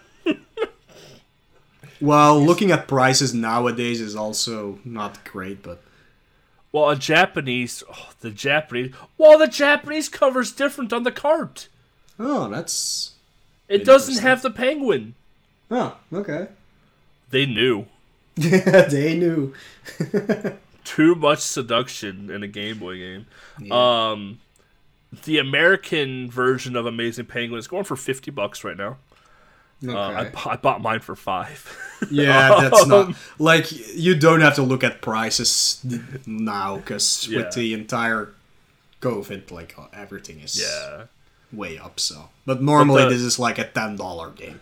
Yeah, the Japanese version is $10. Spanky's Quest. Oh, I spelled Spanky wrong. That means I'm a... Yep. Spanky's Quest is about $30 for Game Boy. Again, normally a $10 game, yeah. So. The Japanese one is like $40 right now, according to this. Yeah, so... If you're looking to buy games, honestly, I would tell you, you can look, but I would say, honestly, wait until, like, the whole COVID thing kind of blankets over a little bit. Like, it's not going to be completely gone. You know, this is how life is now. But, you know, there will be some normality coming back to the world with the vaccine rollout and everything else. So I would say just wait before you purchase something, unless you find a really good deal. I've actually found some super good deals since COVID, honestly. But unless it's a good deal, honestly, just wait. Because right now, like, the game may be cheap, but if you look at the shipping costs right now, it's out of this world. Like, that $10 Japanese game I just said had a $20 shipping cost to it. Yeah. Because shipping right now internationally, because of COVID, is so hard to do. Because... COVID, right? So there's a lot of precautions that have to go in. Like, things are up in price now. Things take longer to get to you. honestly, unless you find a really good deal, just wait. Literally, wait a few months. Like it'll start to drop down a bit. Things will start to normalize a bit with shipping costs. Just wait. Well, now that we uncovered that this game is actually a very sexual game in nature, this episode took a turn that I did not expect. I don't even know when this episode gets released, but by the time this episode is released, the pre-orders for Amazing Penguin and Spanky's Quest will be closed. Yes. So.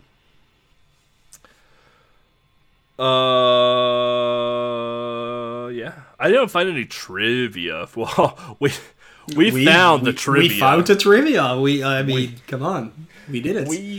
We found the trivia in this game. Some cool things, though, about this game, if you are one of those people that like to cheat in video games, each version actually has its own different types of password systems. So, in the Japanese version of the game, you can have invincibility, level select, and a sound test.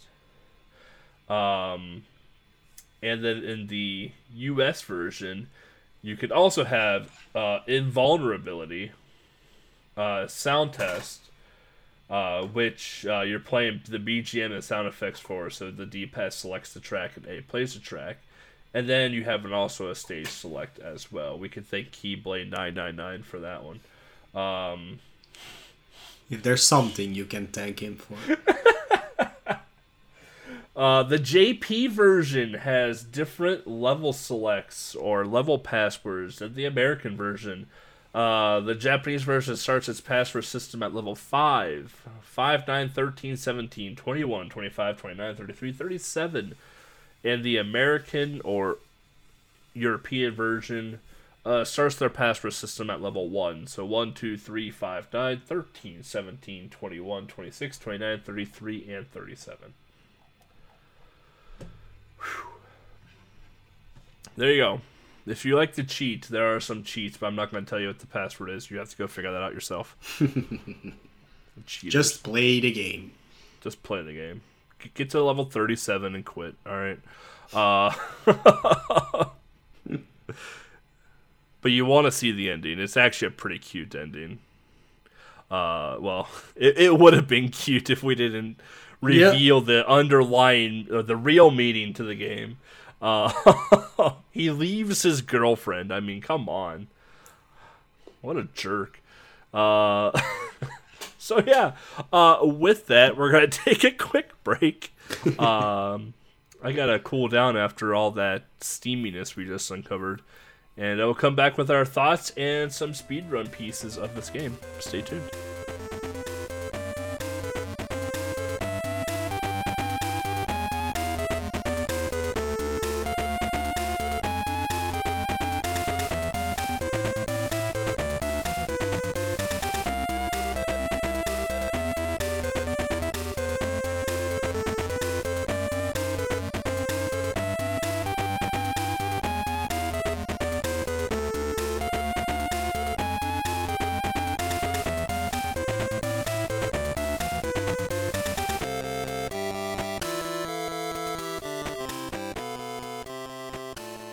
Welcome back, everybody. So, thoughts and history of the game. I'm gonna start with you, Mo. What is your well? We already know your thoughts, I guess, but history with the game. Yeah, I don't really have a history with this. Like, I never played this as a kid or anything like that. I just came across it probably for portable pleasure, maybe even not. I don't remember.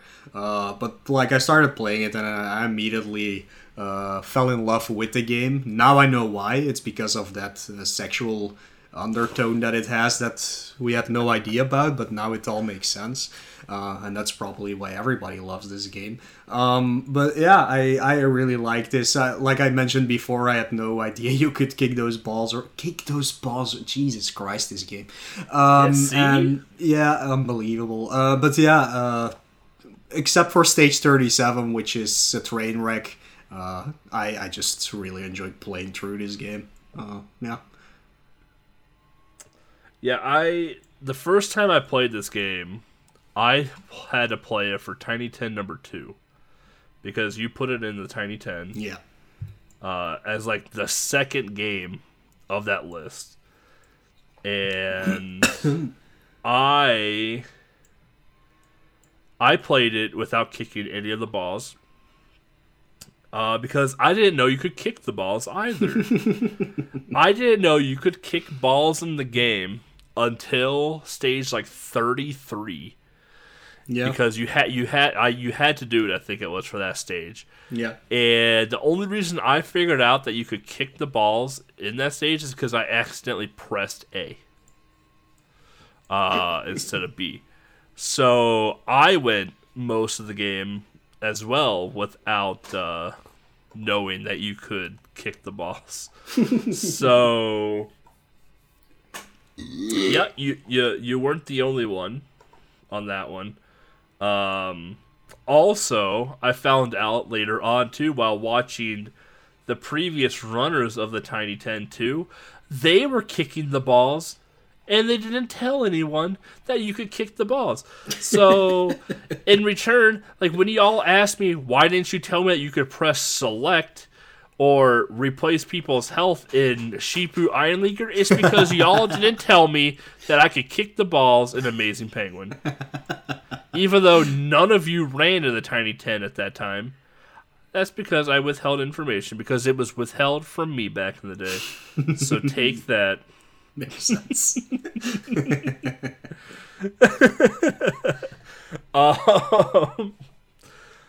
Yeah, I went most of the game. Like I said, I accidentally pressed A and I kicked the ball and I killed an enemy. I was like, you could kick the ball in the game?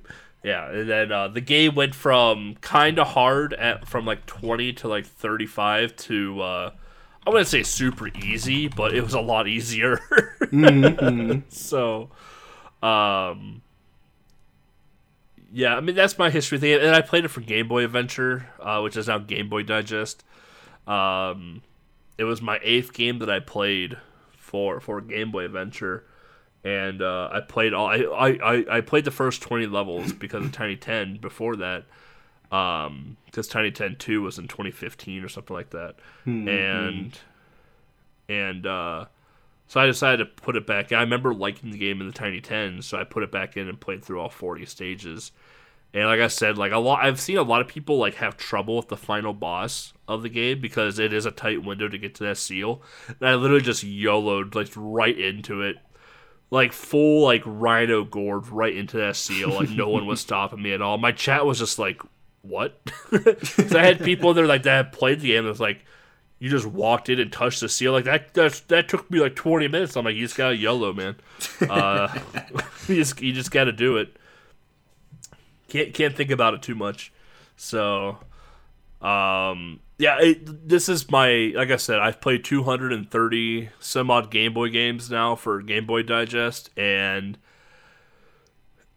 Masakara is very close to the top right now. That game was very good, but Amazing Penguin still might be my favorite Game Boy game right now. There's well, obviously the sexual undertones is what makes it my favorite, but it's just a charming game. It's relaxing. It's cute. It's just easy to play. It's just something you can just pop in and play and not have to worry about like a stressful like level 37. But you don't have to worry about like the stress of and anxiety of like everything coming at you. So it's just a very easy game to play. That's probably why I enjoy it so much. And like, and you and I have talked about this in long detail that, you know, you and I are on the same page where we think like music and sound effects very much makes or helps make a game. Yeah. And this game's music with its play style and its graphics harmonize, I would say, near perfect with each other. So absolutely, yeah. That's all I got, though. We have a speedrunning stuff, though. You were talking to Ariel about yeah, there's not much to say, but Duke Ariel has been running this game like he's the only one on the board right now. He made the board. His current record is 42 minutes and 41 seconds. And I asked him, is there anything you want us to mention for the speed run? And we kind of touched upon this, but the game has absolutely no RNG. So everything is set in stone, basically, and enemies just react to what you do if you change their, like, going... what's the word I'm looking for now? I don't know. The way they are moving, if you reverse their movement, they just go backwards, basically. Yeah. So with proper routing, it's probably doable to go sub 30 minutes in this game. It just, if you can have a set path that you can always take, that is definitely doable. And yeah, that's pretty much it. Like there's nothing more to it. It's just a very straightforward game that just needs some proper routing at this point. So that's all I can tell about the speedrunning of this. Well, there you go. Speaking of speedruns, I saw that there was a task for Catrap that was under an hour. Okay, yeah, I can see that for sure. That's pretty. I wouldn't do it, but yeah. No, I don't know who would. Yeah. An okay game. It's a good puzzle game, yeah. Definitely. And I also saw that Cosmo Tank was on Cruzo Grande right now as well, too. Which is really unfortunate, because I like Cosmo Tank. It's a really good game. Yeah, we did an episode on it, so... Yeah. Unfortunate. Damn it. Just leave it to Brossentia.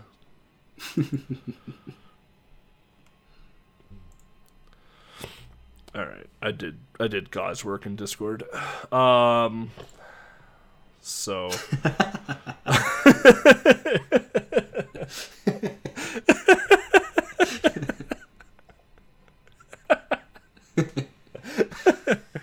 you're gonna have to make that a shirt now. Oh no. Good, yeah. You could. I would wear that shit so much. Yeah, I can definitely do that, actually. Yeah. I have a King DDD one with DDD, like, from Smash Brothers, and how he does, like, dive. He, like, lands on his side and, like, poses. I don't know how much you watch Smash Brothers, but King DDD, like, when he jumps to the side, he lands and puts his elbow down and puts his head on his fist. And then I have a shirt that has DDD like that says, "Draw me like one of your French girls." It says King DDD with this big old hammer. It's so good. Yeah. I can Oh, man.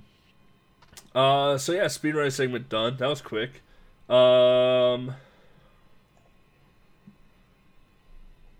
Yeah, it's just time to move into our outro bits like usual.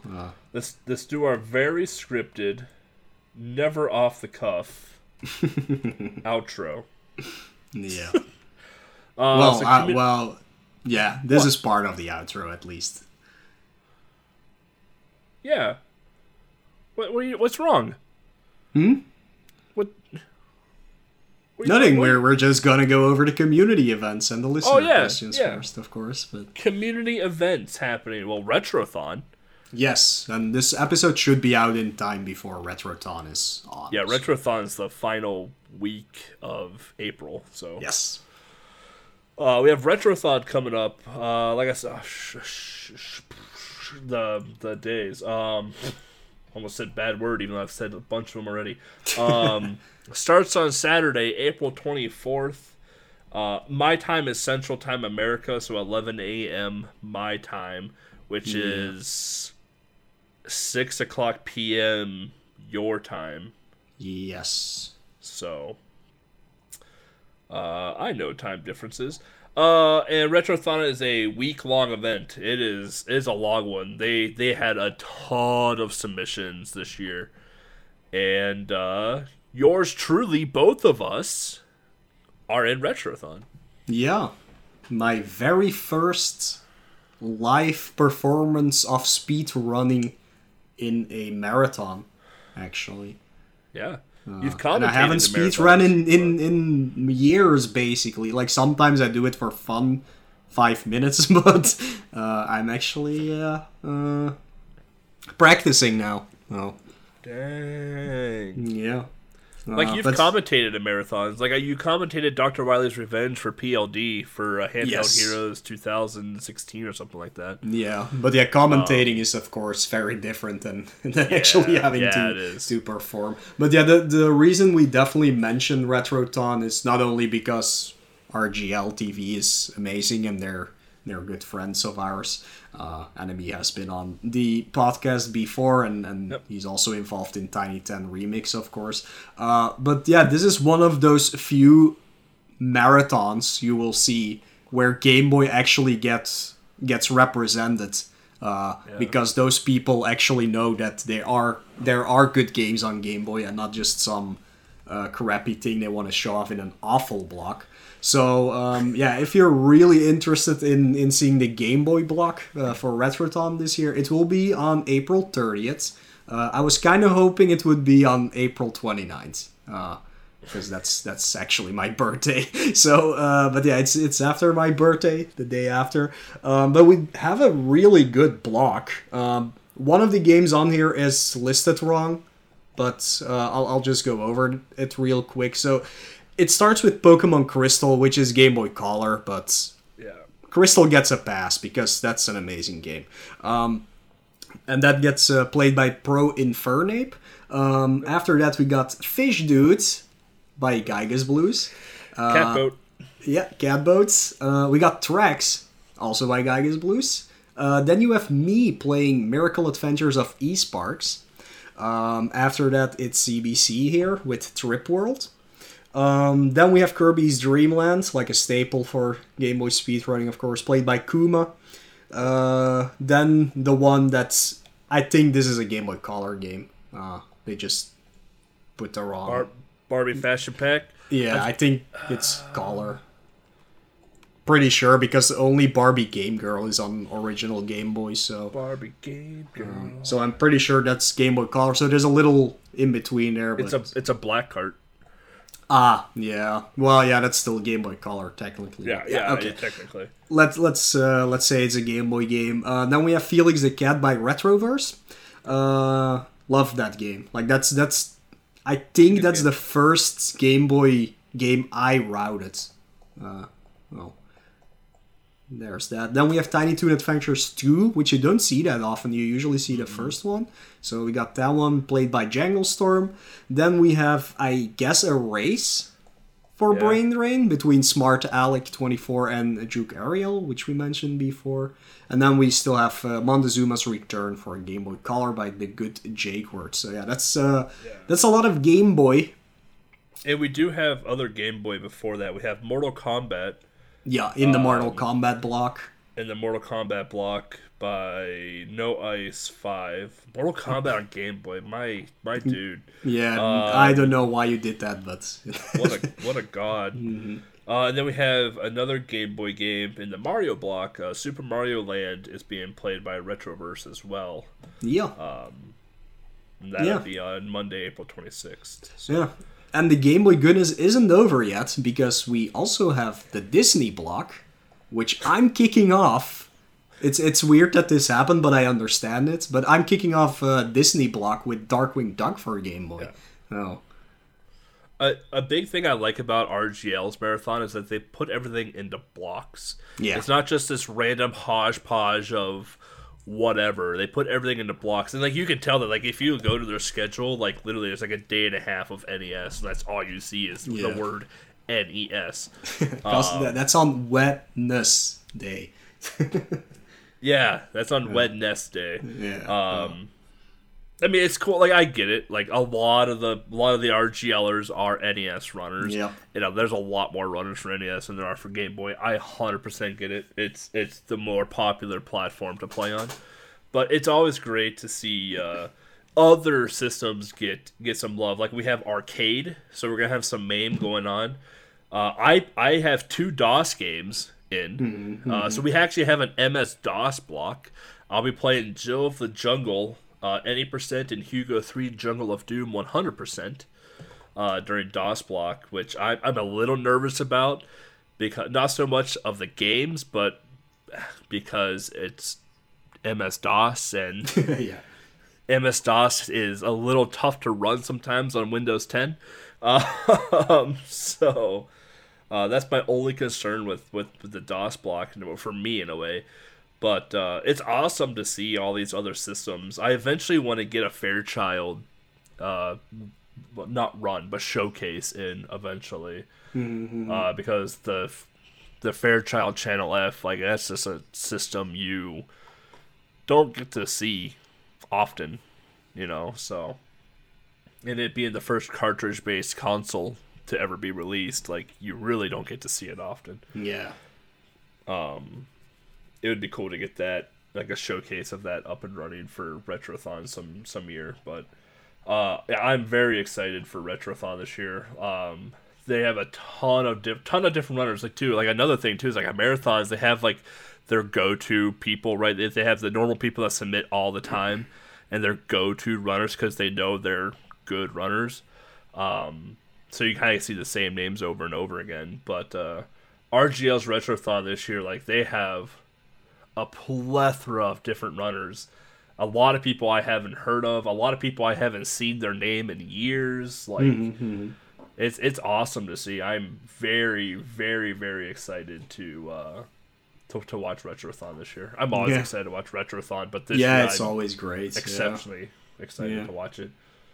And I'm coming out of retirement just for this, basically. Yeah. It's weird. Yeah. I was like, should I I'm going to submit these games, but whatever. And then, like, I have to play both of them. All right. Yeah, I submitted 5 games, and 3 of my 5 got in. And I know why the other 2 didn't, but yeah. I actually submitted KDL and Tracks. Yeah. So, but yeah, no, it's awesome. I'm excited to watch it. I'm excited to listen to it in the background during work. Some other marathons we have coming up is Power Up with Pride. The I guess summer edition. Power Up with Pride will be happening June 4th through June 6th, and game submissions will be open April 1st. So by the time this episode is out, game submissions will be open for Power Up with Pride. I have a lot of real-life friends that work in the background of Power Up with Pride. A lot of speedrunning friends, a lot of real-life friends that I've met over the years through retro networking, speedrunning networking, hang out with them at GDQs, etc. So super amazing people supporting a really good cause. So if you're interested in submitting for that, like I said, they open April 1st. If you're not much of a speedrunner, definitely for sure watch the marathon opening weekend of June. I'm not even gonna announce that one. To hell with them. That's how much I care about Super Nintendo. So yeah, 2 big marathons coming up. We don't know what's going on with GDQ yet. For SGDQ, I will assume that SGDQ will be an online-based marathon again. I will be very, very surprised if they do an in-person event this year. But GDQ is GDQ. There will be an SGDQ. We just don't know any of that information yet, or none of that information is out in public yet. So once we hear about that, then obviously we'll say something on the podcast.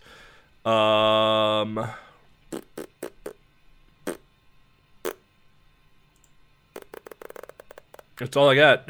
Big Bad Gameathon isn't ready yet. Tiny 10 isn't ready yet. Well, yeah, Tiny 10's not ready yet. That is ready, but it's not gonna be for quite a while. Ready, but it's not ready. Yeah. Yeah. So yeah, that's really it going on right now. Like I said, like, this is the ramp up for marathon season. As the spring and summer hits, this is marathon season time right now. So I try my best to keep up with things. There's just so many that are going on, especially right now with COVID, because like ESA is doing some side stuff now too, along with their big marathons. GDQ always has something going on with their channel, along with their big marathons. Like, there's just so much happening. It's really hard to keep up with at this point. So If you're ever interested in or knowing when a marathon is happening, honestly, go follow RGL, Power Up of Pride, Games Done Quick, and ESA, and Midwest Speed Fest. Like, go follow those 5 channels, and you'll probably find a bunch more speedrunning marathons happening just based off of their retweets. Yeah, and Calathon. And Calathon, yeah. I knew I'd forget one of them. So, yeah, that's all I got for marathon stuff. All right. Yeah, let's go over some questions. There aren't that many, and some of them we have already answered, basically, but let's go over them real quick. Ariel is asking, when will I see more runs of this?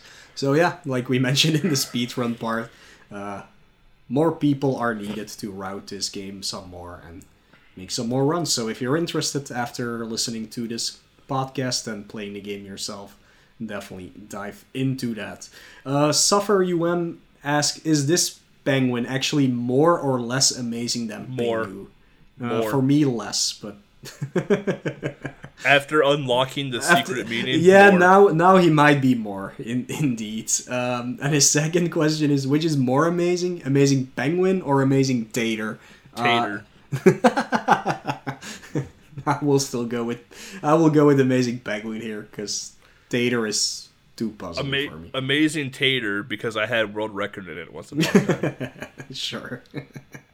All right.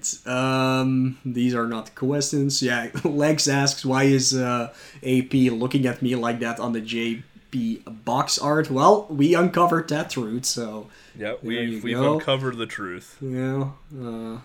So that's pretty much it. That was the last question. So yeah, there we go. The best part about this episode was that when because I chose this game, it was my turn to choose this game. We had no idea that Limited Run Games was re-releasing this game. At least I didn't. Indeed, like we recorded the outro for the last part, and we were like, oh yeah, next episode, Amazing Penguin. And after we do that, we make the new channel in our Discord, and like, of course, we put some memes there because that's just how it goes. But then literally, like, the next day, Hero is like, oh, have you seen this? They're reprinting Amazing Penguin. Yeah. So I was just like, oh. Yeah, thank you, Limited Run Games, for listening into our recording sessions. Yeah, appreciate it. Yeah. Now, if you can re-release Trip World, Spud's Adventure, Amazing Tater, Banishing Racer, Burning Paper, some of the really hard games to get a hold of, I own Trip World, so I don't care about Trip World all that much. Me neither. Zas, please do Zas. Oh yeah, Zas, that'd be another good one to have as well. Yep. Let's see here. Yeah, no, that's all the questions. I put a pretty good meme at the end, but yeah, no one will get it until they listen to the podcast episode. So, yeah, outro. All right, super scripted outro. Here we go.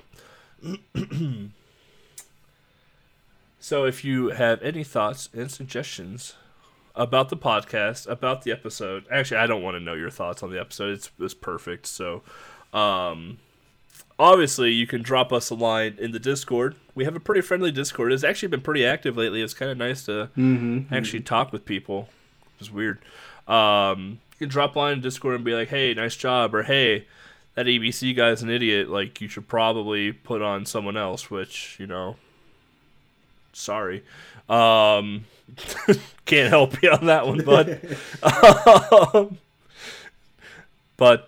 Yeah, we're always open to feedback. We want to make the podcast, as best as we can, as entertaining as we can, and still keep it informative to the game as much as we can, just like the True Lies episode. And then, if you don't feel, what's the word I'm looking for? Safe? Sure. You can always DM one of us on Discord, Twitter, or Twitch, or I think even YouTube as messaging now. But you can find me, Bloody Candy, on Twitch, Twitter, YouTube, Instagram, TikTok, and that's it. At eBloodyCandy. And you can find our fantastic producer, Legs, at Sprinty Legs on Twitch, Sprinty Legs on Twitter, Legs on YouTube, and then her project website, sprintylegs.com. And where can they find you, Mo? You can find me on Twitch, Twitter, and YouTube, all under the same handle. Smoele is Moelleuh, and also on Instagram. I keep forgetting that I have that. Like the Instagram I use for like the art Instagram stuff. you use like 3 times. Yeah, like maybe once a week or something. It's usually tied to the art I'm making. I usually use Instagram to like do the sketch to final product things, stuff like that. So yeah, if you want to see my art, go check that out, or some other random stuff that I take a picture of. Like, I'm not a huge picture taking guy, that's why I don't post that much on it. So but I do use it to put some unique content on it that you won't find on my my other things. So I appreciate. I always like watching start to finish art. 'Cause I do the same thing on my Instagram too. Whenever I draw, I have a start to finish on mine as well too. I always appreciate just watching like how it started, how it finished. Like even if it's in video or snapshot video or just snapshots in general, I think I love that. I love watching the progress of that stuff. So like I looked at your Bubble Ghost shirt, which by the way, go to Mo's Teespring and buy his shirts. They fit really nice. I have two. I have 2 of them, and we'll have 3 of them by Monday. Yeah, I have one myself as a test. That was the first one I tested that, which I'm glad I did because I made a little mistake, which I corrected afterwards. But yeah, apparently they're good shirts, so that's good. Was that your bird one? The bird one, yeah. Yeah. Yeah, I have turtles, twittles. Titles. Twiddles, yeah. I have. That was the first one I got because I really like that design. And then I got I Beat Ninja Gaiden, and then I have the Egg Ghost shirt coming. Egg Ghost, yeah. Bubble Love, it's called, but yeah, it's a Bubble Ghost T-shirt. Like that's the first Game Boy related one that I made. For our own. But speaking of shirts, and I'll be sure to do that before this episode comes out, and I'll try and make like a little banner on our website where you can actually find links to all of our social medias and things like that, which is a little bit easier. It's just thisisgameboy.com. But yeah, speaking of shirts, we have been trying to do this for quite a while, even though we have the design. But like, I just keep forgetting to ask Mom to give us the design, but I got it now, so I will do this right after this recording. We will make a shirt shop, at least starting with shirts, where you can get a shirt with our logo on it, and I might make this thing that you just posted in the Discord. Oh yeah, I think that would be a cool one for the podcast to have, because like for myself it wouldn't make any sense, of course. So you know, it'd be interesting for the TIGB shirt. This is definitely off the cuff, and we probably should discuss this off the recording, but I'm going to talk briefly about it on the recording. Is what if we made a quote-unquote first edition TIGB shirt where only like the first few people could order one? You know, it'd have like a first edition on it somewhere, or like a first like ed, that, yeah. And then after a month or 2 months or whatever, then that first edition is just gone, and it's just the TIGB just shirt. the normal one. But the first edition was like, that's the legacy right there. That's the loyalty shirt right there. the loyalty shirt. I have shirts like that where it's like backer or first edition or stuff like that, because I backed something or I was, one of the first people to get, said shirt or toy or whatever. Yeah. It kind of gives it another, like, a little bit of more meaning to it, right? That's it's true. Like, oh, look at that nerd just walking around with a Game Boy shirt. Mine says first edition. It gets you all the girls. It does. You can draw them too, like French people. Yeah, or the boys if you. Or the boys. Yeah, doesn't matter. It will get you anything you want. No judgments here at all. Yeah. That's maybe a good idea. But yeah, anyways, like when this episode comes out, we'll make it go live or whatever. But I'll set it up before then, so we can finally sell some of the shirts. But yeah, our design will just be with our logo on it, which is a good way to support our podcast and getting something in return. I think that's the best way to do something like that. At least you have something to wear until the end of time, hopefully. Hockey sweater. Yeah, there are no hockey sweaters on there. That's not an option. But if you're looking at the thing and you're like, oh, I would actually like a mug or something with the logo on it if you don't want a t-shirt, just let me know or let us know. Doesn't matter.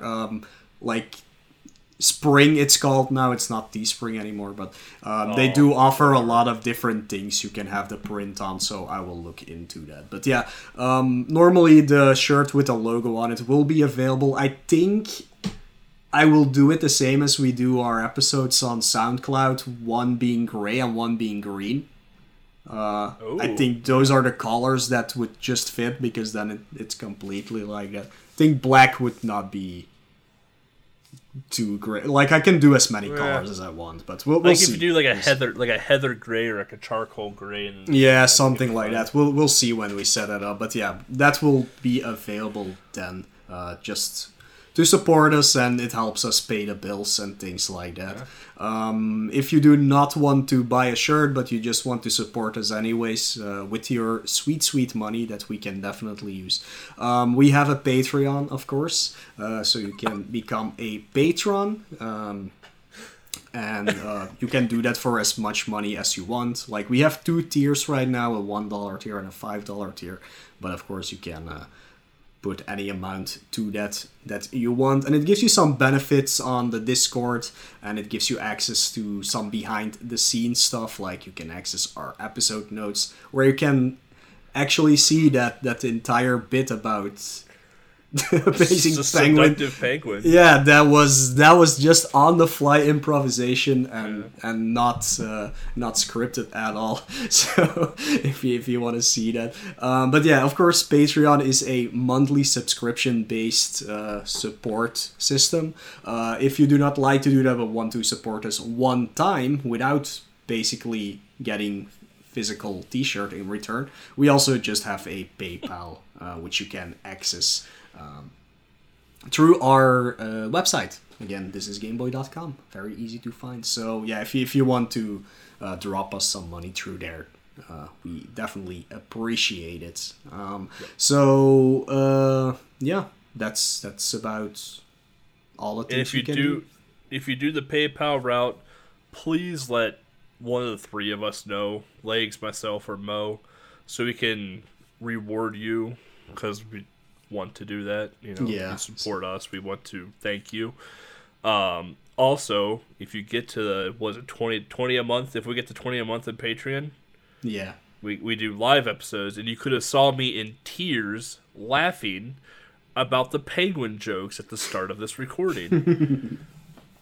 Just imagine, you could have saw me laugh crying on stream about my amazing penguin jokes. Yeah, or you can also just get us to $20 and mention, please do not do live episodes, because I do not want to see that. Like, it doesn't matter to us. Anything goes, really. Yeah, it's true. Anything goes. As we found out in this episode. Yeah. And then, yeah, And if you don't want to support us monetarily, super fine. Just go to the wherever you listen to your podcast at and leave a review, 5-star review, saying that those penguin jokes were top tier, 10 out of 10. I will be using them later with the boys. That's all I got.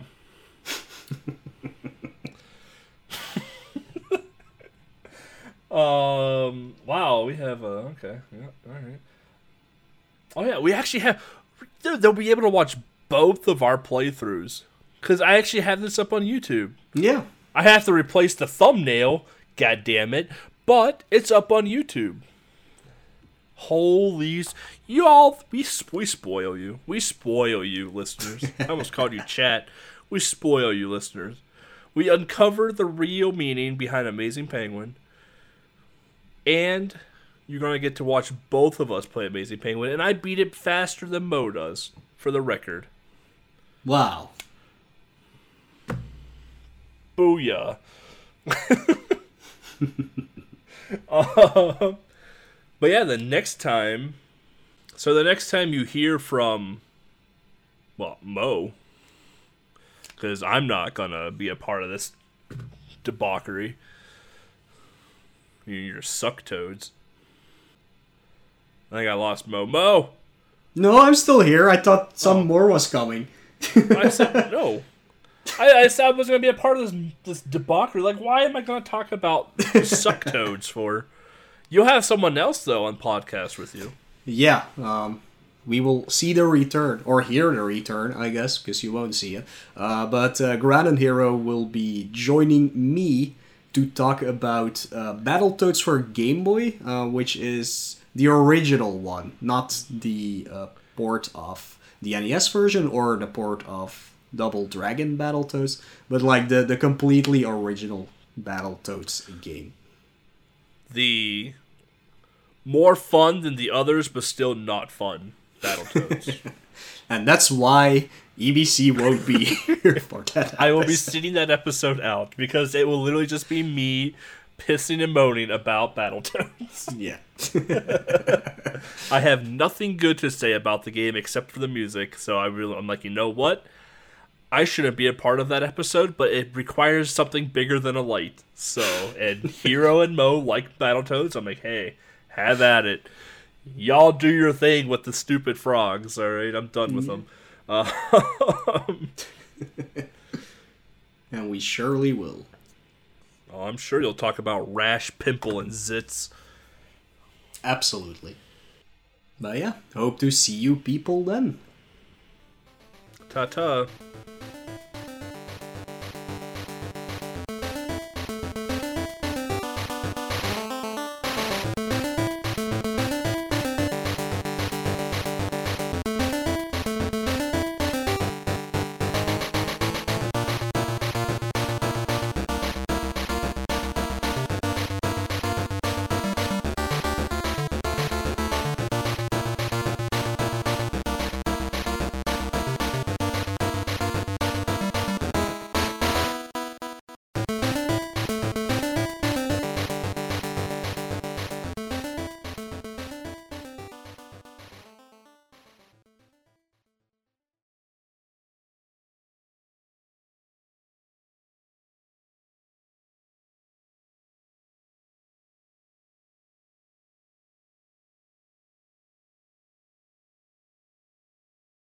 Why are penguins so difficult to get along with?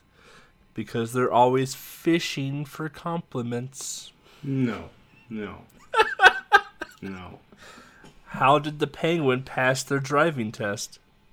They winged it. That doesn't even make sense. Where do penguins keep their money? In a snowbank. Oh my god. Those are some of the worst ever.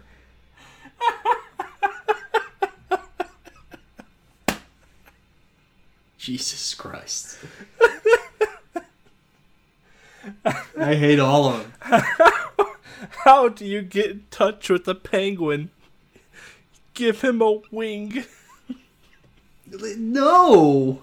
No, just no. They are terrible. Jesus Christ.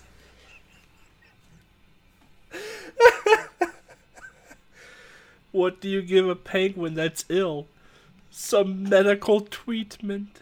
Oh my god. A penguin doesn't even tweet. Like, what? Oh, no. What do you call a cold penguin? A birdie. What? Who wrote these? A penguin walks into a bar. The bartender looks up and says, "Hey, listen, these things don't fly around here." Come on, man.